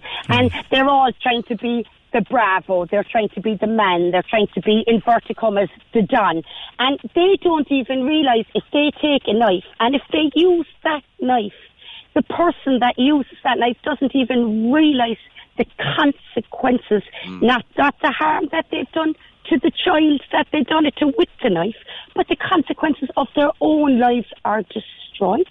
And that's the part of education is what I'm talking about. I'm not saying that the schools need to take them in and say, oh, this, that and the other. No, absolutely not, because I'm all for the schools, and I think they're fabulous with the amount of work that they do with the very little, some of them struggle with resources as well. What I'm trying to say is that the children are aware of, it's Hurleys and it's now knives, because I'm hearing that there is knives in people's pockets. There is knives in people's pockets, and we need more police, we need more guard resources. I know their hands are tied in a certain amount of stuff, but if they could show their presence around and let them know this can't happen, it needs to be snipped at the bud, because I don't want to be on here in 2 weeks' time or 3 weeks' time or 4 weeks' time saying I told you so, because I'm saying it now. It is going to happen. It is going to happen. I mean, it was again last night. There was an incident in Toker again last night. I don't know if there's many aware of it. I'm aware of it. Somebody came up behind another young fella that was only walking home. He's older to the age group that we've been listening to, and he got a slap into the face for no reason whatsoever, none whatsoever. That's and just Gareth, just to add, I suppose, look, the education bit is the consequences. I mean, if an antisocial behaviour order or a public order act is on a record, you know, there could be implications for travel and for passports and visas much later in life, which they don't see. They're only living in the moment. But it's the education about the possibilities that could happen afterwards. If you're caught with a knife, if you're fighting, if there's an assault, if you're involved, like, it's what can happen after that is, I suppose, is what needs to be kind of drummed into these young people. But yeah, drummed into them. But how can you drum it into them other than, as it were, fighting fire with fire? I mean, if you're going to have a specialised unit that attends one of these brawls, well, they can talk to the kids through a loudhailer. Why not interject, grab them into the back of the police van and down to the cells in the Garda station? Oh, yeah, and look, that's probably what would happen on the night. And I suppose what we're talking about here is a kind of a campaign, maybe in the schools, maybe through the sports clubs, just that the Gardaí kind of link in with these community groups and education providers, and just go around to schools or do a campaign to say, look, this can happen if you get involved in organised fighting, apart from the injury, apart from something even worse, it could be on your record, and like you're trying to deter it from happening rather than actually dealing with it. But like I think in the short term, the Gardaí will have to deal with it more kind of, I suppose, creatively. But like what we're saying is that some work should be done into prevention rather than trying to sort it out on the night, because as you know, by the time the Gardaí arrive maybe, or they become aware of it, it could be too late in certain circumstances. And my fear is the same as Sarah's there, is that in a month's time we could be talking about someone who was killed. But do you honestly think the Gardaí will listen to us this morning and say, yeah, that's something we must do and give priority to? I don't believe they will, because I don't believe they have any resources to actually do things like this. Yeah, but I think they will, and I mean I've been in contact with the superintendents in Anglesey Street about this, and I've written to the commissioner about resourcing. Now, I will have to say is that the commissioner didn't listen to the councillors or the Garda representatives in City Hall before Christmas, and there was very little done in terms of allocating additional Gardaí to Cork. But that message has to get out, and I mean we have people at the cabinet table in Cork as well who have the powers, I suppose, to influence this and to make sure that the Gardaí are well resourced. And I think that message has to get out loud and clear. Okay. And Garth, may I also say there? Yeah. I mean, we're the parents of these children. We're the ones who brought them into the world, and we're the ones who need to teach them. So what I would be saying is, no, none of us are angels. Absolutely none of them. There's none of them can put their hands up from any age and say they're angels. And I would definitely not be saying my fella's an angel. But what I'm saying is, where's the parents of these people that are coming? Like, I'm not going to say any certain area where they're coming from, but the dogs on the street know where they're coming from. But where is the parents of these? Because I know if my own son if I'm not in contact with him every 30 minutes to an hour, I'm going to ask, where are you? Put on your phone, show me where you are. And where's the other parents? Parents need to do this as well. No, I'm not saying parents aren't doing it, because they are. But the people that are still coming from outside your community, are those parents even aware that their children are travelling outside their community to come down for an organised fight or for a fight? Are their parents even aware of that? Okay. Thank you, Sarah. Nice to talk to you this morning. Councillor Mick, very much for your good time. To talk to you, Mick. Thanks a lot. Yeah, thanks, Gareth. Thank you. Take care. Thank you. Join the conversation. This is the Opinion Line. With the Furniture Centre, Watercourse Road, Blackpool. For sofas, beds, kitchen, dining and mattresses. Over 45 years in business. TheFurnitureCentre.ie. Cork's 96 FM. You're currently on 9 out of 10. Your question 10 was who wrote the novel American Gods? You said Neil Gaiman. The answer, unfortunately, is Neil Gaiman. You just won €2,000!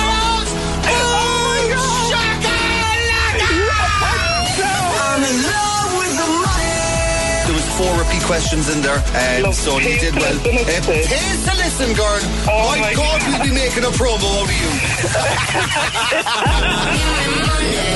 The $2,000 minute. With Cork Dental Care, you'll be all smiles when you see their treatments with Invisalign at corkdentalcare.ie. Lorraine and Ross in the morning. On Cork's 96 FM. Hey, I'm Ryan Reynolds. Recently, I asked Mint Mobile's legal team if big wireless companies are allowed to raise prices due to inflation. They said yes. And then when I asked if raising prices technically violates those onerous 2-year contracts, they said, what the f*** are you talking about, you insane Hollywood ass f- So to recap, we're cutting the price of Mint Unlimited from $30 a month to just $15 a month. Give it a try at mintmobile.com/switch. $45 up front for 3 months plus taxes and fees. Promo rate for new customers for limited time. Unlimited more than 40 gigabytes per month. Slows full terms at mintmobile.com. There's never been a faster or easier way to start your weight loss journey than with PlushCare. PlushCare accepts most insurance plans and gives you online access to board-certified physicians who can prescribe FDA-approved weight loss medications like Wegovy and Zepbound for those who qualify. Take charge of your health and speak with a board-certified physician about a weight loss plan that's right for you. Get started today at plushcare.com/weight loss. That's plushcare.com/weight loss. plushcare.com/weight loss. Now, a question for you. What's dark brown and undrinkable? Well, I think everyone around here knows that these days. Leanne, good morning to you. Good morning, Garrett. How are you keeping? I'm well, Hope you're well. you. Yeah, I just saw a photograph of your tap water, and you know something? I think I don't think a urologist would even know what to do with it. It looks disgusting. Oh, Oh my God, Garrett, it's absolutely vile. It's disgusting. You know, you don't know whether, your water is your basic thing. Like, you don't know when you're going to your tap if it's going to be brown or is it going to be clear, Yeah. It's absolutely disgusting. It looks like somebody put a kind of an auburn coloured dye into it. I can't even explain the colour of it, but it looks obnoxious. Yeah, I was actually going to boil my kettle to make a cup of tea when I seen that, but thank God for bottled water, Yeah. I had to fill up my kettle with bottled water. I'm a parent of 3 young kids, so they would drink a lot of plenty of water, their sports and their school. But their water, our tap water is independable. You can't depend on it, Yeah, and thank God for bottled water, Can I just warn people against boiling this disgusting looking concoction? It will damage the element in your kettle. Quite a number of people have tried it, and they've said that it still comes out looking dark brown or red. Boiling it does nothing to it. But even if you were to try and boil it and drink it, I wouldn't, not for all the money. And this has been going on for how long, Leanne? Whereabouts are you based? I'm in the Glen. It's been going on for as long as I can remember, God. It's just on and off. This brown is on and off. It's unpredictable, and there's no warning, There's no warning that your water is going to be brown. Like last evening, I actually ran my son's bath. The hot water was running dirty. Like there was bits of dirt coming out in it, So I had to obviously empty that water. Sure, it takes the immersion then as well. I'm tapping up that then as well, It's just saying that the bath, you don't know what colour your water is going to come out in that either. And is there any time when it's ever clear? Even at that now, it's, as I said, now it's very unpredictable. It's just clear when it's clear. It's dirty when it's dirty. You just don't know. Right. Just hope for the best when you turn on your tap that it is clear, And you mentioned that you're doing bottled water now, but you'll now have the 20-cent charge on all bottled water too. So they'll be up and down to the shops to recycle. It's. Have you been on to Irish Water? Oh, I have, and many of the neighbours here have. But sure, we're getting no satisfaction. No satisfaction whatsoever off them. They're just saying they'll resolve it. But no, nothing. But it's gone on for years, hasn't it? Yeah. It's an absolute joke. They'd want to do something. Jesus, come off their high horses now or something and just get it done because it's vile. It's vile. Okay. This day and age, 2024. Right, Leanne, thanks a lot. Good to talk to you this morning. Not at all, Garrett, and have a good weekend. Yeah, you too. Take care. Thank you. And just watch that water, 20-cent charge on all bottled water now as well, of course. And now with the recycling going on at the moment, we really need to go back to college and educate ourselves in all of the new fandangos that are surrounding us. We're going to talk about that, about the recycling campaign which started yesterday. PJ was talking about it. But that's coming up in the next hour. This week's Hours to Protect, here it is. Join the conversation. This is the Opinion Line. With the Furniture Centre, Watercourse Road, Blackpool. For sofas, beds, kitchen, dining and mattresses. Over 45 years in business. TheFurnitureCentre.ie. Cork's 96 FM. Hours to Protect. Brought to you by Cork's 96 FM, the IBI, and funded by Commission Naman with the television licence fee. Check out hourstoprotect.ie for more info. This week we hear about Enterprise Ireland's new campaign to encourage client companies to draw up their sustainability plan. Alexa Toomey is Head of Sustainability, Renewable Energy and Ag Tech at Enterprise Ireland and has been telling us about what the campaign is all about. I suppose from our point of view here in Enterprise Ireland, we know that sustainability is something that's hugely important to kind of all enterprise. And I think it's increasingly something that all companies are going to have as part of their business strategy. So we're just trying to get the word out there that, companies need to get a sustainability plan in place if they don't already have one, and that we've got a lot of supports here that can help them to do that. So what would a sustainability plan look like for a small business company? When we talk about a sustainability plan, we really mean one that's right for your business wherever you're at. So there's some companies that have a big carbon footprint. So for them, the main focus of their sustainability plan is likely going to be reducing that carbon footprint. And the environment is obviously a huge pillar of anybody's sustainability plan. So it could be about carbon, it could be about water usage, it could be about, the packaging that you're using. It could be about, just kind of being more energy efficient within your business, which I think is something that's relevant to so many companies for a lot of reasons as they kind of look at energy prices increasing, but equally as they try to reduce their carbon footprint. But it's also the wider area. So if we think of kind of that wider ESG area, where we're looking at, what can companies do to make sure they're as kind of socially sustainable, as well as kind of economically sustainable. So, how do they interact with their communities? How do they interact with their supply chain? How do they interact with their staff? And what kind of supports can Enterprise Ireland offer to their client companies? So we've got a really wide range of supports. And again, it's because we recognise that there's a kind of, every company is coming at this from a different place. But I think, to categorise them a little bit, we have some workshops. So we have our Sustainability Kickstarter program, and that's a half-day program. It's made available free of charge to companies. And what that does is it brings companies through what are the basics of a sustainability plan, what does good look like, why is a sustainability plan important for you and your business. We recognise companies are very busy. And they need to be focusing their efforts on things that are going to deliver for them. And it just really helps them to get started. So we have, kind of that style of a workshop where you're attending along with your peers. They're online workshops, but, we do try and make sure that companies get the chance to interact on them. We also have, funding supports that help companies to bring an expert in to work with them on their specific plans. So we've got our Climate Action Voucher, which provides companies with access to 2 days of a consultant's time to work with them. We have our Green Start Fund and our Green Plus Fund. I won't go into the details of all of them, but really this is about bringing expertise into your company and helping your company to access training.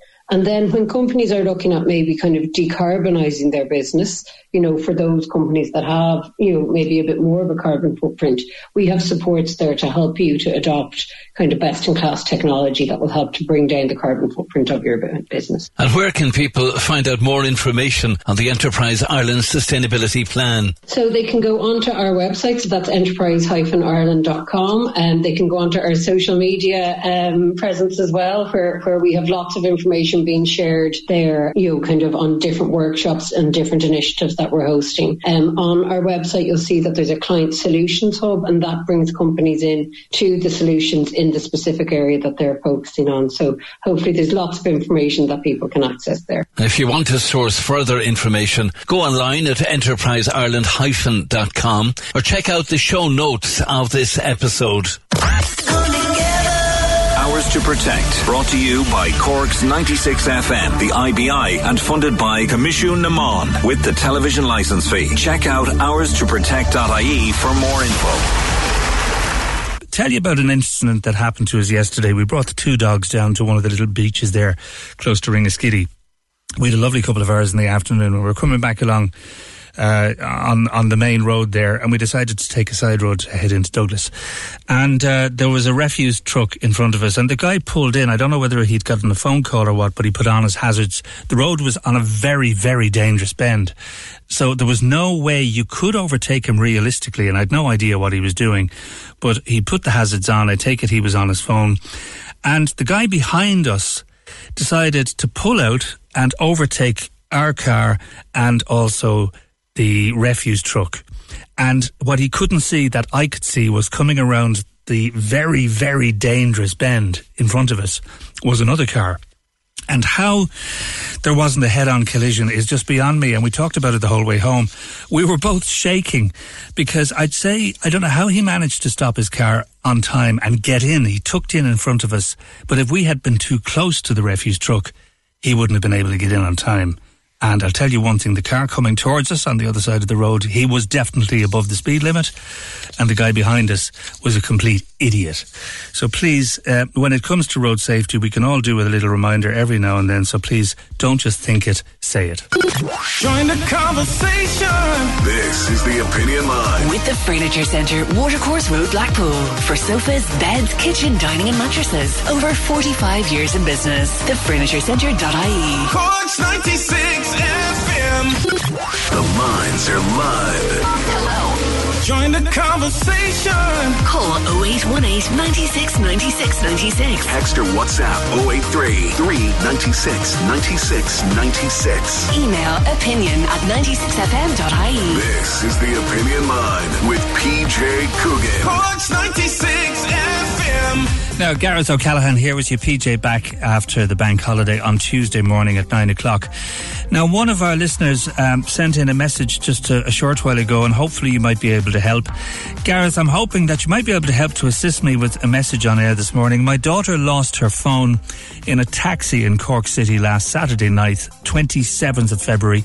She's visiting from Australia and is flying back soon.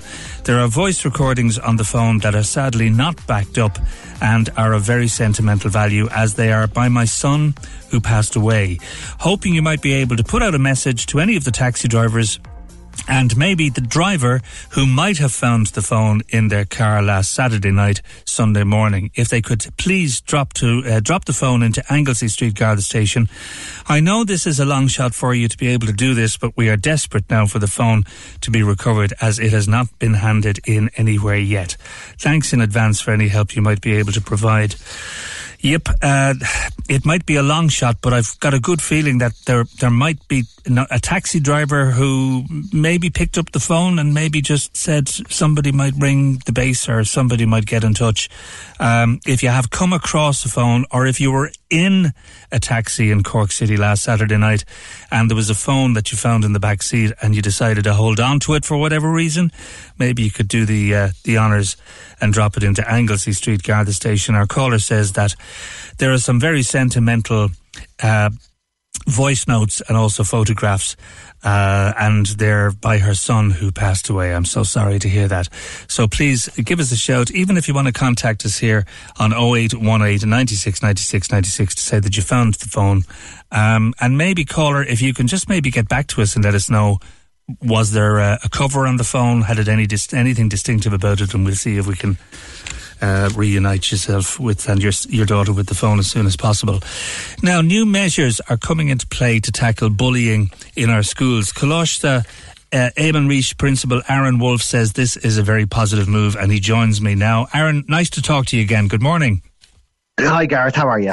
Very good. This is something that I suppose it's age old. I remember bullying when I was in secondary school. I even remember it when I was in primary school, and that's a long time ago. But I know it has got progressively worse and progressively more sinister. So tell me, if you can, please, about these new measures.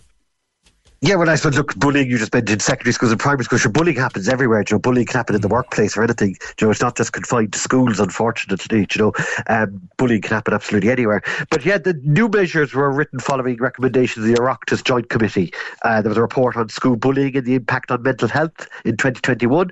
And so they came up with Canoltas, which was the report, which is the idea of reporting all alleged bullying incidents, including the type of bullying behaviour and how it is addressed. So at the moment, the department has been very proactive with tackling bullying. We already have a kind of national framework. Every school, we have our anti-bullying policy. You have a safeguarding checklist every year that you must go through on the Board of Management. And then there are inspections in your anti-bullying behaviour. You know, they check the policy, they check, has the checklist been done? Have parents been notified? Do you have interventions going on? So the department has always been very proactive with trying to tackle bullying. But it is very difficult. So the idea is now that every case that comes to the school is reported directly to the Department of Education. So they will create a database and develop an annual national report on bullying every year. Now, it's totally anonymous. You don't include the names of the children or who was doing. You just include the behaviour and what the school did to address the behaviour. Right. Can you define bullying as you are familiar with, and because it's a very subjective word. It's very difficult to actually define, I would imagine. Yes, well, bullying, what we would say, bullying is unwanted negative behaviour, verbal, psychological, physical, conducted by an individual or group against another person, which is repeated over time. And that's the important thing, repeated over time. You know, interpersonal differences, conflict exist in schools and in the workplace, and a once-off a case isn't bullying, you know. But if it's repeated, that's when it becomes bullying. But you see, the trouble with bullying is it's a secretive thing, and it thrives in secretive atmospheres. It's very, very difficult to discover a child is being bullied. And the best person to identify that are actually the parents. And so we do have this national framework that the schools have this work to do, reporting it. But parents have a huge responsibility in, first of all, educating their own children not to bully, but then looking out for what would we call them? The kind of gateway, I'm trying to think of the word now, the signs of bullying. Do you know what's going on at home? So there are certain kind of key things you could look out for with your child. So before we get into that, do you know when your child comes home from school? To have the conversation with them. And unfortunately, some parents don't have that conversation because the parents might be at work themselves, and some children are going home and they're making their own dinner and all that. And that's modern life. But at some point, try and touch base with your child and to ask the questions, you know, how was your day? Now, I know with my own son, he'll just go, fine. But that's not the end of the conversation. Okay. You know, you do have to draw it out of them. Yeah. Yeah. But draw it out of them and ask the questions, you know, who did you have your lunch with today? And what are they? Oh, are they your friend? And that's what parents need to do as well. Find out who your child is hanging around with. You know, parents need to know who their child's friends are, both on the victim side and the bully side, because you might realise your child is hanging around with all the wrong people. You know? So a lot of parents actually don't know who their child's friends are. So have the conversation. You should know your child's friends. But in secondary school, it's harder. Primary, yes, you have the play dates. Secondary school, geez, my son, I don't know, he doesn't want to tell me. But we grill him. And, you know, we have that conversation, the poor fella. Well, I take it change in behavioural, I suppose, behaviour. Change in behaviour is a big sign, isn't it? It is. So I suppose what we call them is look out for the signs of the child will either power up or power down. So power down means they will become very quiet. They will become reclusive. They might start giving up activities they would like to do normally. And then the powering up, your child can become very aggressive because they're having such a tough time in school. When they go home, they try to assert some sort of dominance at home. So your child could start talking back to the parents or fighting with the siblings because they're trying to take some control. Because unfortunately, in a bullying situation, the poor child feels overwhelmed and they feel they're losing all sense of control of what's going on in their lives and is absolutely desperate. So what you could also look out for is, how does your child go to school? You know, if they always cycle to school and suddenly they stop cycling or they're not getting the bus anymore, ask the question, why isn't your child getting the bus? Because maybe they're trying to avoid someone. Yeah. So again, it's the parents. The parents have the really key role to identify, because the teacher can only identify so many things. But bullying very often won't happen in the classroom. It would happen in the schoolyard, or it'll happen before school, after school, to and from school. And then what's awful now is the cyberbullying. So years ago, if you were being bullied, at least you'd get some respite when you go home. But now the bullying could follow you home. And again, it's a parental responsibility. What is your child doing online? That's how you catch the bully. You know, look at what they're putting up on Snapchat. And Snapchat is a desperate thing because the messages disappear. And so in lots of cases of children that are being bullied, they know the message will disappear. But what we'd advise them is quickly get your mum, get your dad, and take a photograph of your phone. Because you can't take a screenshot because it will notify the bully you've taken a screenshot. So take the photo of the phone with the message on it. But what happens as well is your child, if your child is being bullied, they won't want to discuss it because they feel such a sense of shame because they've lost all sense of self-worth. And it's awful for a child to go home to mum and dad and tell them, I'm being called this name. Like, it would break your heart, because the child won't want to say, I'm called Four Eyes or I'm called some desperate thing. Everyone's calling me fat. That's a very hard thing for anyone to say. Yeah. So the child has a huge burden. So that's the parent side, but it's really having that relationship. And look, in this modern day, we are all working crazy hours. So we just have to make sure to touch base with our children and the teenagers, really, because you don't know who your child is hanging around with. Aaron, does the parent, the parent wants to take action, obviously. Do they approach yourself in the role of the principal, or do they go to the Gardaí? No, well, you could go to the Gardaí. You could go to the Gardaí, but the Gardaí would probably send you back to the school anyway, unless it's something very serious like online. So there are cases in schools where serious online behaviour, and it goes on to the Gardaí. Photographs being taken, abusive messages, violence, physical assaults. The Gardaí would get involved then. So there are cases where phones can be confiscated and taken by the Gardaí because children think, well, I've deleted all that, but the guards will find it. And what about if your son or daughter doesn't want you to go to the principal? What if they would prefer? Because obviously they're in a state of panic. As you say, they've lost their sense of control, their sense of self-worth. The principal is probably the worst person to go to. Right. Because the principal, it sounds like I'm trying to dodge work, but the principal is very hard to get hold of because the principal has a million meetings. Yeah. So most schools will have a class tutor, or they'll have the year head, or they'll have the deputy principal. But start at the bottom, go to the class tutor, because their workload is a lot less, and they meet the child every day, and they have a better sense of. So every school will have their anti-bullying policy. So in our school, if bullying is reported to a teacher, the teacher will go to the year head, who enters it on an online form, and then it goes to the pastoral care committee, and it's thoroughly investigated. Because unfortunately as well, some people think, they'll say we're being bullied. That child could have made it up, to get someone else in trouble, or they've misunderstood it, or the other crowd, I thought we were only having a mess. We used to be friends, but we fell out over this, and now we're not friends. So the school does a huge investigation, and then the school determines, is it bullying or is it not? And it can be very uncomfortable in trying to find out, is bullying going on, because the child will not want the school to know, because Mum, it'll make it worse. Please don't tell them, it'll make it worse. But unfortunately, the only way you can make it better is to tackle it. And schools are very, very good at not letting the bully know who told us. So in our school, we have a form called a Speak Out and Let Us Know form. So it's an online link. All the students have access to it. And anyone in the school can put in something there, totally anonymous. So they could say, Gareth is being picked on in the yard every day by, we don't know who sent it in, but it gives us, it tips us off. Something's going on here. And then when the bully is confronted, who told you? Well, it came in on the anonymous form. So are pupils that forthcoming, or are they afraid to also divulge?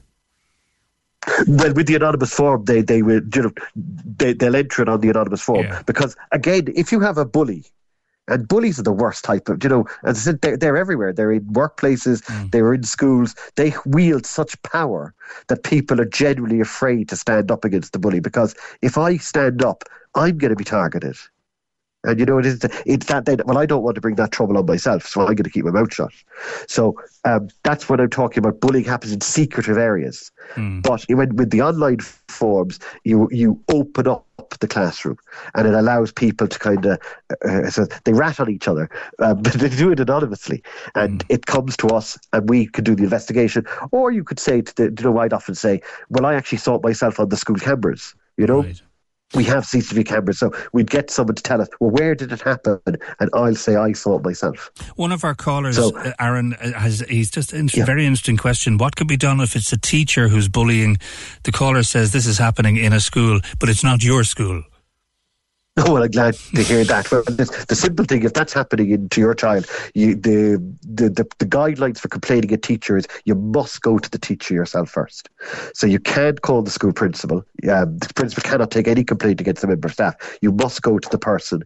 And there are stages. If your complaint isn't listened to by the teacher, then you can go up to the principal. And then if the principal's not listening, you can go to the Board of Management. If the Board of Management aren't listening, you can take it beyond to the Department of Education. But again, all things that normally dealt with in that case at an informal level, you would say it to the teacher, and very often the teacher would have a very different side of the story, because some children, so it can be a difficult thing, but it does happen.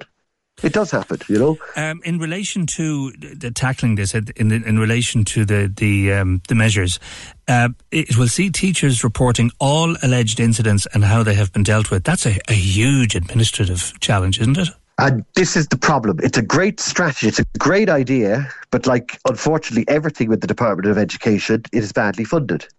There is a teacher shortage in this country at the moment. We can't get staff. We can't fill our positions. We need a lot more.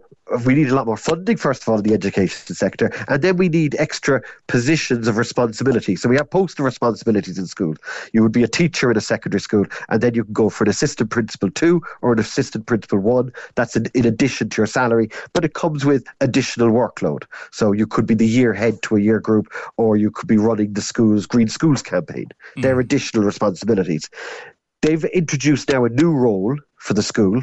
So we need someone to do that because our schedule is already full. We're doing so many initiatives in every school. We have our year heads, we have our digital learning plans, we have our school self-evaluation, we have our DESH plan. There's a million jobs going on in schools. Schools are a very complex place to work. People think we do just come in and you teach your class and you go home. There's not. There's so much planning. There's so many staff meetings. But now this extra administrative responsibility, they must pay for that. Yeah. Someone must be paid to do that. Like this year now in secondary schools, all books are going to be free, but they've given money to someone to organise that book scheme. So they need someone to do all this paperwork. And you would have heard about it during the summer. Principals are already we're really overworked, and we've been calling on sort of like an administrative secretary to help with the workload of the principal, because my main job is to concentrate on teaching and learning. I'm the principal teacher, so I'm here to improve teaching and learning, but I can't do it because I'm so bogged down with the paperwork. Filling out a million things for leaks and roofs, all this kind of thing, which has nothing to do with teaching and learning. Total distractions, doing the accounts with Mary in the office, things like that.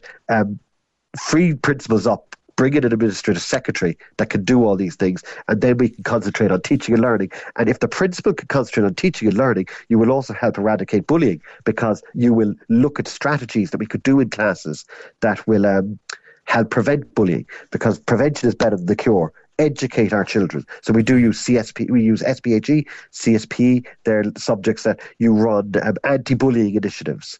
In my school, when you come in first year, we do a whole barbecue day with the grandparents, the parents, and the children get to make friends, and you can spot when that child's on their own. So we're going to help them make a friend. So we have little programs about trying to make friends in secondary school. And sadly, one of the things that happened over COVID, children forgot how to make friends. We all ended up on our devices. And what we noticed when everyone came back to school was their relationships had broken down. They started blanking each other because they were used to, if you had a falling out, you could just log off and you could ghost them online. Yeah. And then they started doing that in person. So teenagers, children, COVID has had huge impacts, and that probably is resulting in bullying. So the different forms of bullying, in this new thing, we have gender identity, cyberbullying, racist bullying, sexist bullying, sexual harassment, and then just the mean bullying, the physical bullying. Yeah. And what staff in schools are trained in this is spotting the gateway behaviours. So trying to catch bullying very early on. So posting, if you have a child, if your son or daughter posts an embarrassing photo of someone else, that's a gateway behaviour. That could escalate. So you have to say to them, take that down. You can't post that. How would you like it if that was you? And, with the phones and all that, they can take desperate photos of people eating and they just catch them in a bad moment. I'm going to put that up on Facebook now and everyone will see it and we'll all have a laugh. That's a gateway behaviour. Ignoring each other.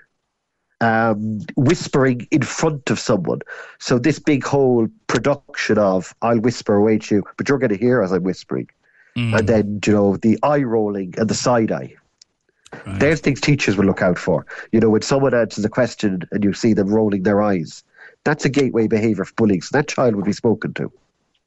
That's fascinating. It never occurred to me, and it's very interesting. And this is something that, and I think I speak on behalf of most people, we're not aware that teachers are being trained and you know, as it were, they're adding this to their arsenal. I wasn't aware of that. That's fascinating. I have one comment here, Aaron. My friend's child was being bullied by the principal's daughter.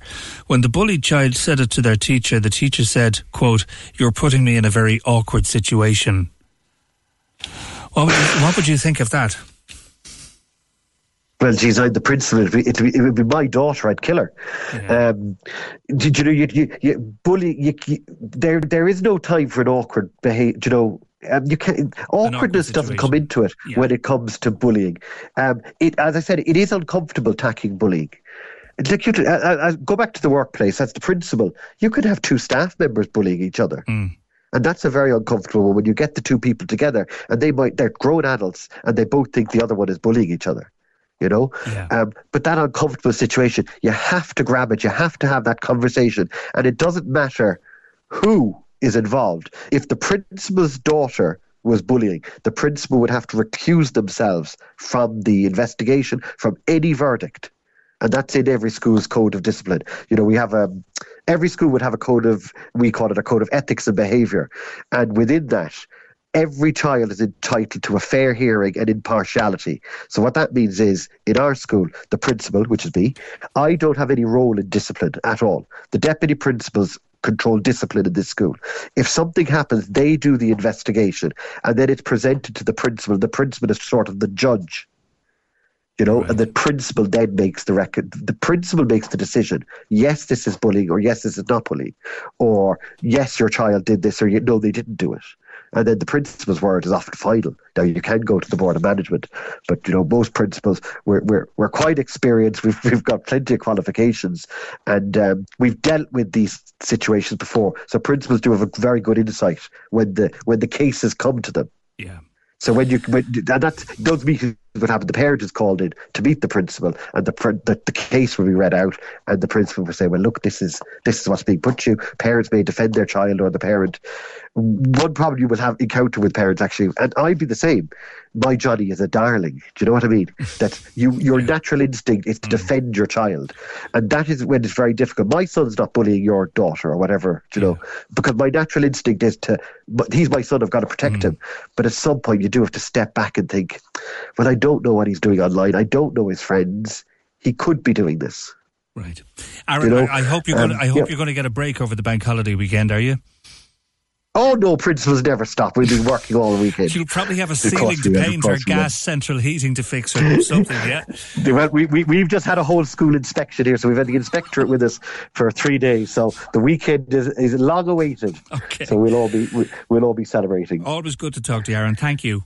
Great, Gareth, thanks. Thank you. That's Aaron Wolfe there, the principal at Coláiste Éamon Rees, Deer Park principal. Always good to talk to him. Just one comment here. Robert says, morning, there's a massive problem with bullying and behavioural issues in Cork. This was it came in before we actually spoke to Aaron Wolfe. Inside and outside of schools, young lads and girls are absolutely feral. This is because there's a whole generation of parents that are not raising their kids correctly. They want to be a cool parent, nearly a friend. It's ridiculous. Your kids are a reflection of you. They'll stand there saying their kids are angels even if there's video evidence. And then the excuse of they've had it difficult. Lots of people have it difficult, but it's a choice. God, if I hear that expression again. Your Honour, he's had it difficult. You can choose to be a scumbag or choose not to be a scumbag. It's not mandatory. Makes my blood boil. Parents need to be responsible and accountable for this. That's from Robert. Join the conversation. This is the Opinion Line. With the Furniture Centre, Watercourse Road, Blackpool. For sofas, beds, kitchen, dining and mattresses. Over 45 years in business. TheFurnitureCentre.ie. Cork's 96 FM. Listen to Cork's 96 FM on your smart speaker. Simply say, play Cork's 96 FM. Cork's 96 FM. Now, a couple of your comments in relation to taxis and taxi prices. If a company can offer a cheaper price, then that's good for the customer. Taxi drivers want full control of everything. Imagine if builders started crying because other builders were doing jobs cheaper than them. If they're not happy with the money they make, then get a different job. John says, Gareth, I can't come on air, and I would just like to say it's awful what's been happening to all the innocent Palestinian people. Having said that, Israel and the Jewish people were there before Palestine. If you go back far enough in history, past the 40s, are you talking about the 1940s? You will see that the Jews have been fighting for this land a long time. And as for protests boycotting retailers here, it's ridiculous. Plenty of Irish people's jobs affected, and the Irish economy also. That's what I was thinking, John. It's one thing naming products, but if that's going to affect a small retailer, and it's going to draw attention to the fact that that retailer sells these products, well, then that can't possibly be good for the product, for the retailer, if people are saying boycott the product, and it could cause the retailer, the shop owner, problems of many sorts.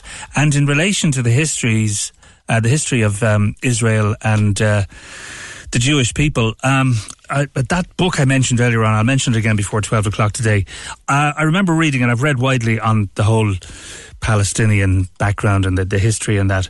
I think it was King David back in 1000 BC, was it, when he was ousted from Jerusalem, or the other way around. I must actually go and reread the book. Plenty of detail in it, but if you're very interested in the real old history, the 100 Years' War on Palestine by Rashid Khalidi is well worth a read. Good bank holiday reading as well. Here's a question. Why are so many young people going to Australia when we've never had it so good here in relation to jobs? Certainly not for a long, long time. We've got plenty of jobs on offer here. In fact, more jobs than are being taken up. Journalist Aideen O'Connell is just back from Australia, and she joins me now. Hi there, Aideen. Hi, Gareth. How are you doing? Very well, thank you. I kind of envy you in one sense, because I've always wanted to go to Australia, but the thing that puts me off is the journey. Now, I don't know whether that's an age thing, but tell me, what was your first impression? My first impression of Australia? Well, yeah, with the journey, I was a little bit fearful of that too, but it's actually okay. I suppose you get kind of a burst of like adrenaline, and then you're buzzing to, I suppose, go to a country that is so connected to Ireland, because we've had so many people move there, and then obviously home and away. I was a big fan always. So when I got to Australia, I was like, okay, I'm going to step in to home and away. Australians everywhere, good looking men, like surfers, everything. But the first place I went to was a place called Coogee, and it's known as County Coogee. And for a very good reason, because the minute I stepped into the street there, I was like, have I left North Kerry? I was like, sure. Everyone was Irish, like everyone. And you can spot a smile away, the lads in the GA jerseys, the sunburn, like it's covered. Yeah. So that was my first impression of Australia. And you reckoned that there was a guy you met there who you met in Jets, which I know very, very well from my 2FM days, Jets nightclub in Lisbon. Did you met him in Jets, did you? It was, so I was with a friend of mine called Geraldine, and she used to work in Jack Carroll's for years. And I went in to get a coffee, and I walked out, and all I heard was her talking to this kind of older man. And she was like, do you remember talking to me in Jets? I served you a few times. And I was like, Geraldine, let us get out of here anyway. Like, I was like, are we in Lisbon? And does it make the distance and the whole cultural difference easier to accept when you know that, like, there are so many Irish people in County Coogee? Yeah, it does. I suppose I was there on a trip. It was kind of a once in a lifetime thing. Me and two of my friends, we like saved up for the last few months, and it was a big expense. So I suppose we were going there. And I presume when you move there first, it's like if you move anywhere, you kind of want to see the culture of the place you're going to. I found it a little bit off-putting in a way that it was like stepping straight into Ireland again. But I can imagine if you're living there a long time and you get homesick, it is lovely to have that connection. But I was just so surprised. I suppose when we had, so we left on the 28th of December, and about a week later, the news had come out about the 21,000 visas that had been issued. And that sounds like such a big number, but when you're there, then you can see it in action. Like we're absolutely everywhere. Sydney particularly, I went up the whole East Coast, you get to a place like Brisbane, few Irish people, maybe not as many, and then up to Cairns and then back to Melbourne. And Melbourne would obviously have a lot of Irish people too, but the majority seem to be going to Sydney. And from what I hear then, if you're kind of done with your time in Sydney, which people describe as hectic, and it can be, people tend to go to Western Australia, then to Perth, which is a little bit quieter. I think there's a big Irish population there as well. But what I noticed, I suppose, in my time there is that I think, you know, maybe the last time we would have had this mass immigration out of the country was around the time of the crash, and people had to go because of necessity. There was no jobs here. You had to go if you wanted to make a life for yourself, if you wanted to make money. But I think what has happened now is it's more like, it's almost like a rite of passage to go there. And I think a lot of people, particularly my age group, so I'm 29, and I think the people my age who are leaving, it's more like they're using it as like a circuit breaker. Because it's quite tough here. Like, I moved back up to Dublin recently. It's very expensive. I don't know if what you're getting, you're not getting much bang for your buck, that kind of thing. And from the people that I chatted to when I was over there, a lot of them said, yeah, I'll be here for a year or two. I'm not doing it for career purposes. I'm doing it for a bit of crack, see the world. I'll come back home though. And everyone who's there seems to go over with the idea. I think obviously you'll get a few still who will go and you know, make a life there and stay there long term. But I think the majority are kind of there just for a year or two, take a little bit of a break and come back. One friend put it to me very, very well, and he's 31 now, and he was like, 18, Australia is like going on a J1 for people who don't want to grow up. And I was like, okay, that was a very good line. Yeah, well, actually, in my day, the J1 and Boston, like, you know, we headed to Boston because we always wanted to come back, but we didn't want to really do anything else, just travel for a little while. And do you find it's easier to change that viewpoint, that you kind of get there and you think, actually, I think I'll stay here for a while? Have you met many people who do that? Yeah, it's you know, actually, I think with Australia now as well, it's hard to live there too. Like Sydney and Melbourne both have a housing crisis as well. And when you go there, it's not easy to get it's not as easy as it was to get a job. I have a cousin, she's a dietitian. She couldn't get she hasn't been able to get a job in her field, so she's working in cafes and restaurants. And a lot of people that I would have known, friends of mine, they've been working in cafes and restaurants and bars. They've no issue with that. They're kind of, as I said, it's like this kind of circuit breaker.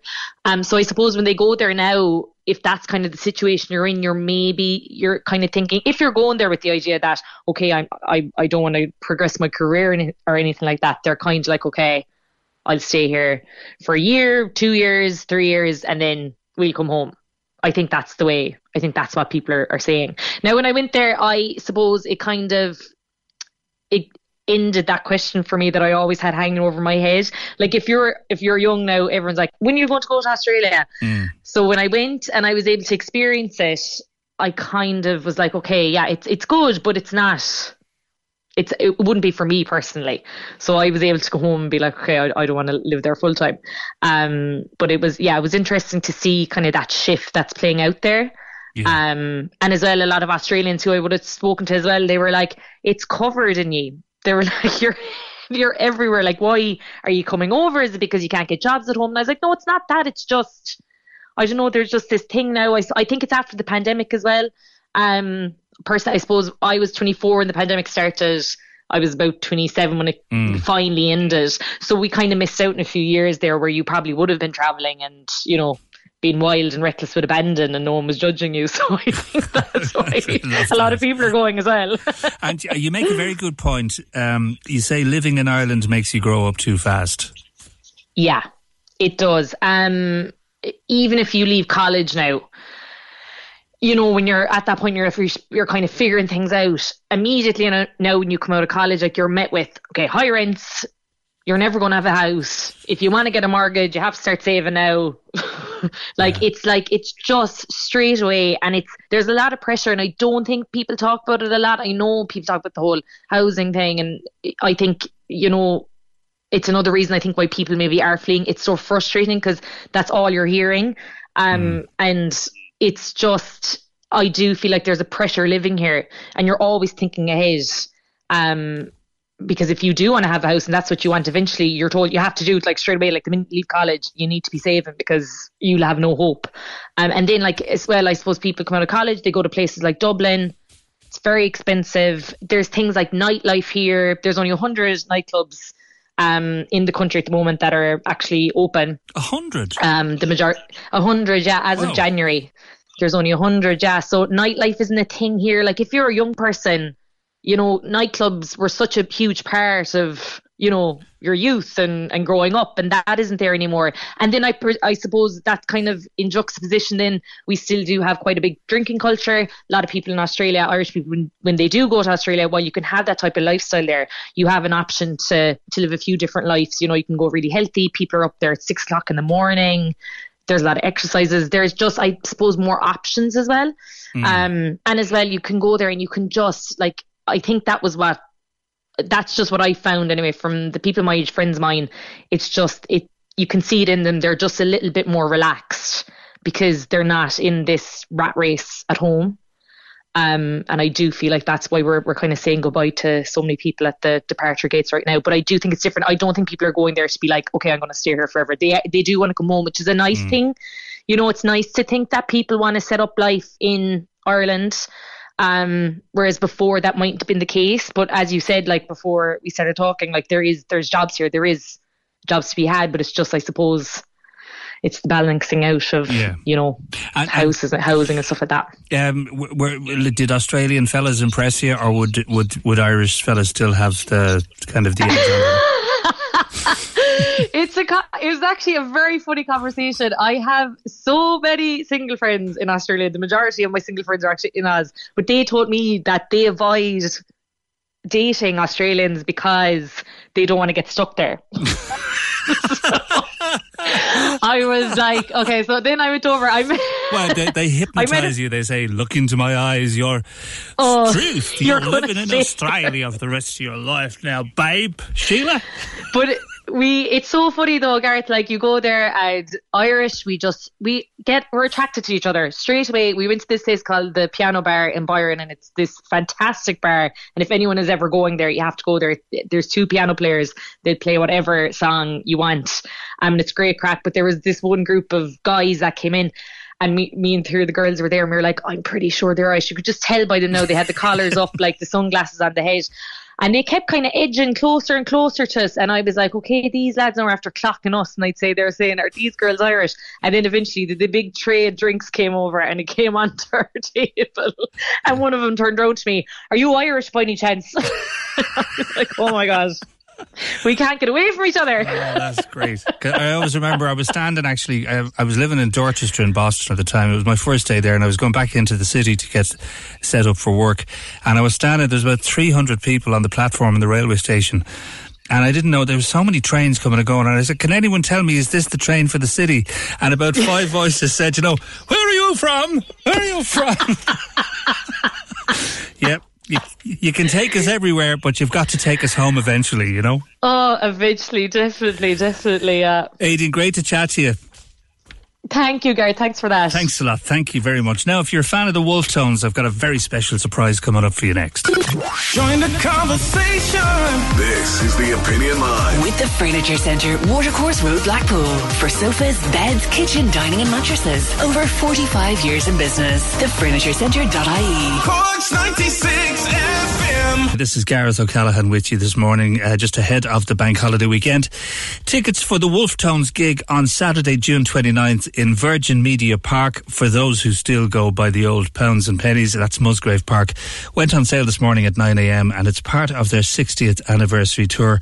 And I'm joined now by Brian Warfield. Brian, how's the health?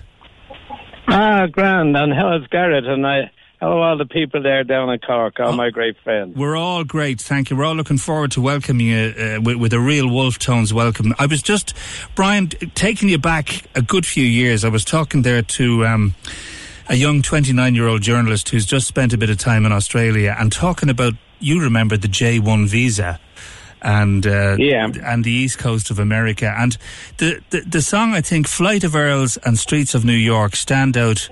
Certainly when I was back in the day, when I was doing a bit of emigrating for a while, they were just fantastic songs. I'm sure you still get lots of requests for them, do you?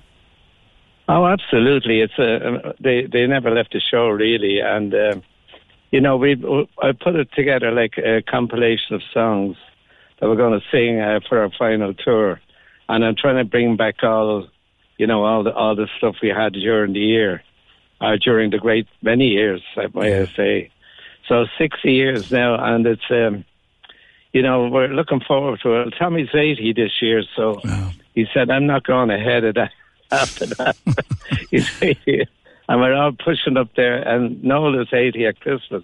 Yeah. So we're no boy band, but we're looking forward to our final year, and we're looking forward to having another Parky Keeve in Musgrave Park or Virgin Media Park or what it's called now. But we're really looking forward to it. That's great. And we've always had a gra for the people in Cork, and they've always been highly supportive of the Wolfe Towns throughout the years. And I'd say one of our most loyal following was down there in Cork. So we're very grateful to Cork.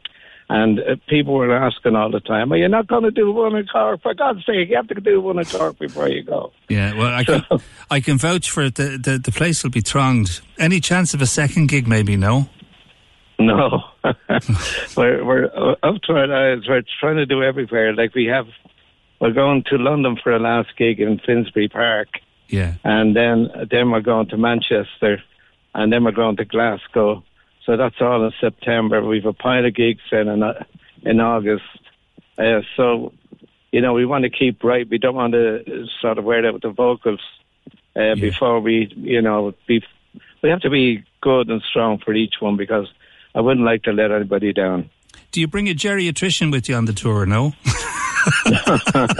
No, but I always bring some strepsils just in case, Yeah. something happens, because the one fear I have, and I think we all have as singers, is getting a bad throat. Yeah. And that can really put an end to your gallop, no doubt about it. But we try and keep healthy, and we get this a lot of gigs over. But we're really looking forward to it, and I'm delighted that we eventually got one in Cork. And I was asking MCD all the time, can you not get it Cork? Yeah. Because I was getting all these emails, you have to come back to Cork. Remember Parky Keeve. Back in 1964, what brought you together, Brian? A love and a passion for Irish music, and we had no intentions of being getting together to be, forming a group or anything like that. We are loosely connected as a group of people who like to sing and listen to Irish music, and that's how it started. And then myself and Owen emigrated to London at the time. We were there for a year, and I did all the folk clubs there, and we became a bit of a name over there, and we got the front page we opened a club in Chelmsford in Essex, and we got the front page there. And we sent it back to the lads. We are boasting, of course. And next of all, they came over. So we kindled our group over there. And then we came back at Easter. And we were there for about a year in London. And we came back at Easter. And we reformed then back again. Derek had stayed on in London. And he didn't come back with us until later on that year, and he had his own group going called the Circle Group, which were making a bit of a noise too. And so we had the Wolfe Tones going then, and he eventually joined. I remember when he joined, someone came and said, "What's that fella doing? That fella's ruining this." Anyhow, eventually he combined with us, and we were making success after success, and that's the way it happened. We didn't plan it. It kind of, we got a record contract very early in our career, and very few people had it back then. And we had the record contract with Fontana for 5 years, 5 albums. I think we got to do 3 or maybe 4, if I think about it. And after that, our management, Oliver Barry and Jim Hand and Michael Hand, they bought out our contract from, and they had their own label called Dolphin. Yeah, God. So that was their career. Oh my God! Yeah, you know, it's just remarkable how the years go by so fast. I mean, even when you think about it, you can't think of all the moments that made up 60 years and all the great events and all the, you know, the Parky Keys and all the great Dublin, London shows and, you know, the National in Kilburn, Carnegie Hall in New York. And, oh, my God, you know, it's been a great privilege for us to have had the chance and opportunity to do something we love across the world. And we still love it. But unfortunately, old age is catching up on us all. And although I'm not giving up yet, Tom Jones said that 20 years ago. Is he 80 yet? I guess he is. He could be, although he doesn't look it. But neither do you. Yeah, I was looking at a great photograph of you. You're still looking well and young. Listen, I've got to leave it there, Brian. Give my best wishes to Tommy and Derek, and we'll see you Saturday, June 29th in Musgrave Park. Absolutely, Media Park. Take care of yourself, Brian. Looking forward to it, and looking forward to all our friends here in Cork and abroad coming back for that great concert. Great to talk to you. Look after yourself. God bless. Thank you, Gareth. Thank you very much. Right, bye. That's it. Today's show was edited by Emer O'Hay, produced and researched by Fergal Barry. Thank you to Wayne in the desk. PJ's back on Tuesday morning. Have a great and safe bank holiday weekend. Join the conversation. This is the Opinion Line. With the Furniture Centre, Watercourse Road, Blackpool. For sofas, beds, kitchen, dining and mattresses. Over 45 years in business. TheFurnitureCentre.ie. Cork's 96 FM. Imagine the softest sheets you've ever felt. Now imagine them getting even softer over time. That's what you'll feel with Boll & Branch's organic cotton sheets. In a recent customer survey, 96% replied that Boll & Branch sheets get softer with every wash. Start getting your best night's sleep in these sheets that get softer and softer for years to come. Try their sheets with a 30-night guarantee. Plus, get 15% off your first order at bollandbranch.com. Code BUTTERY. Exclusions apply. See site for details.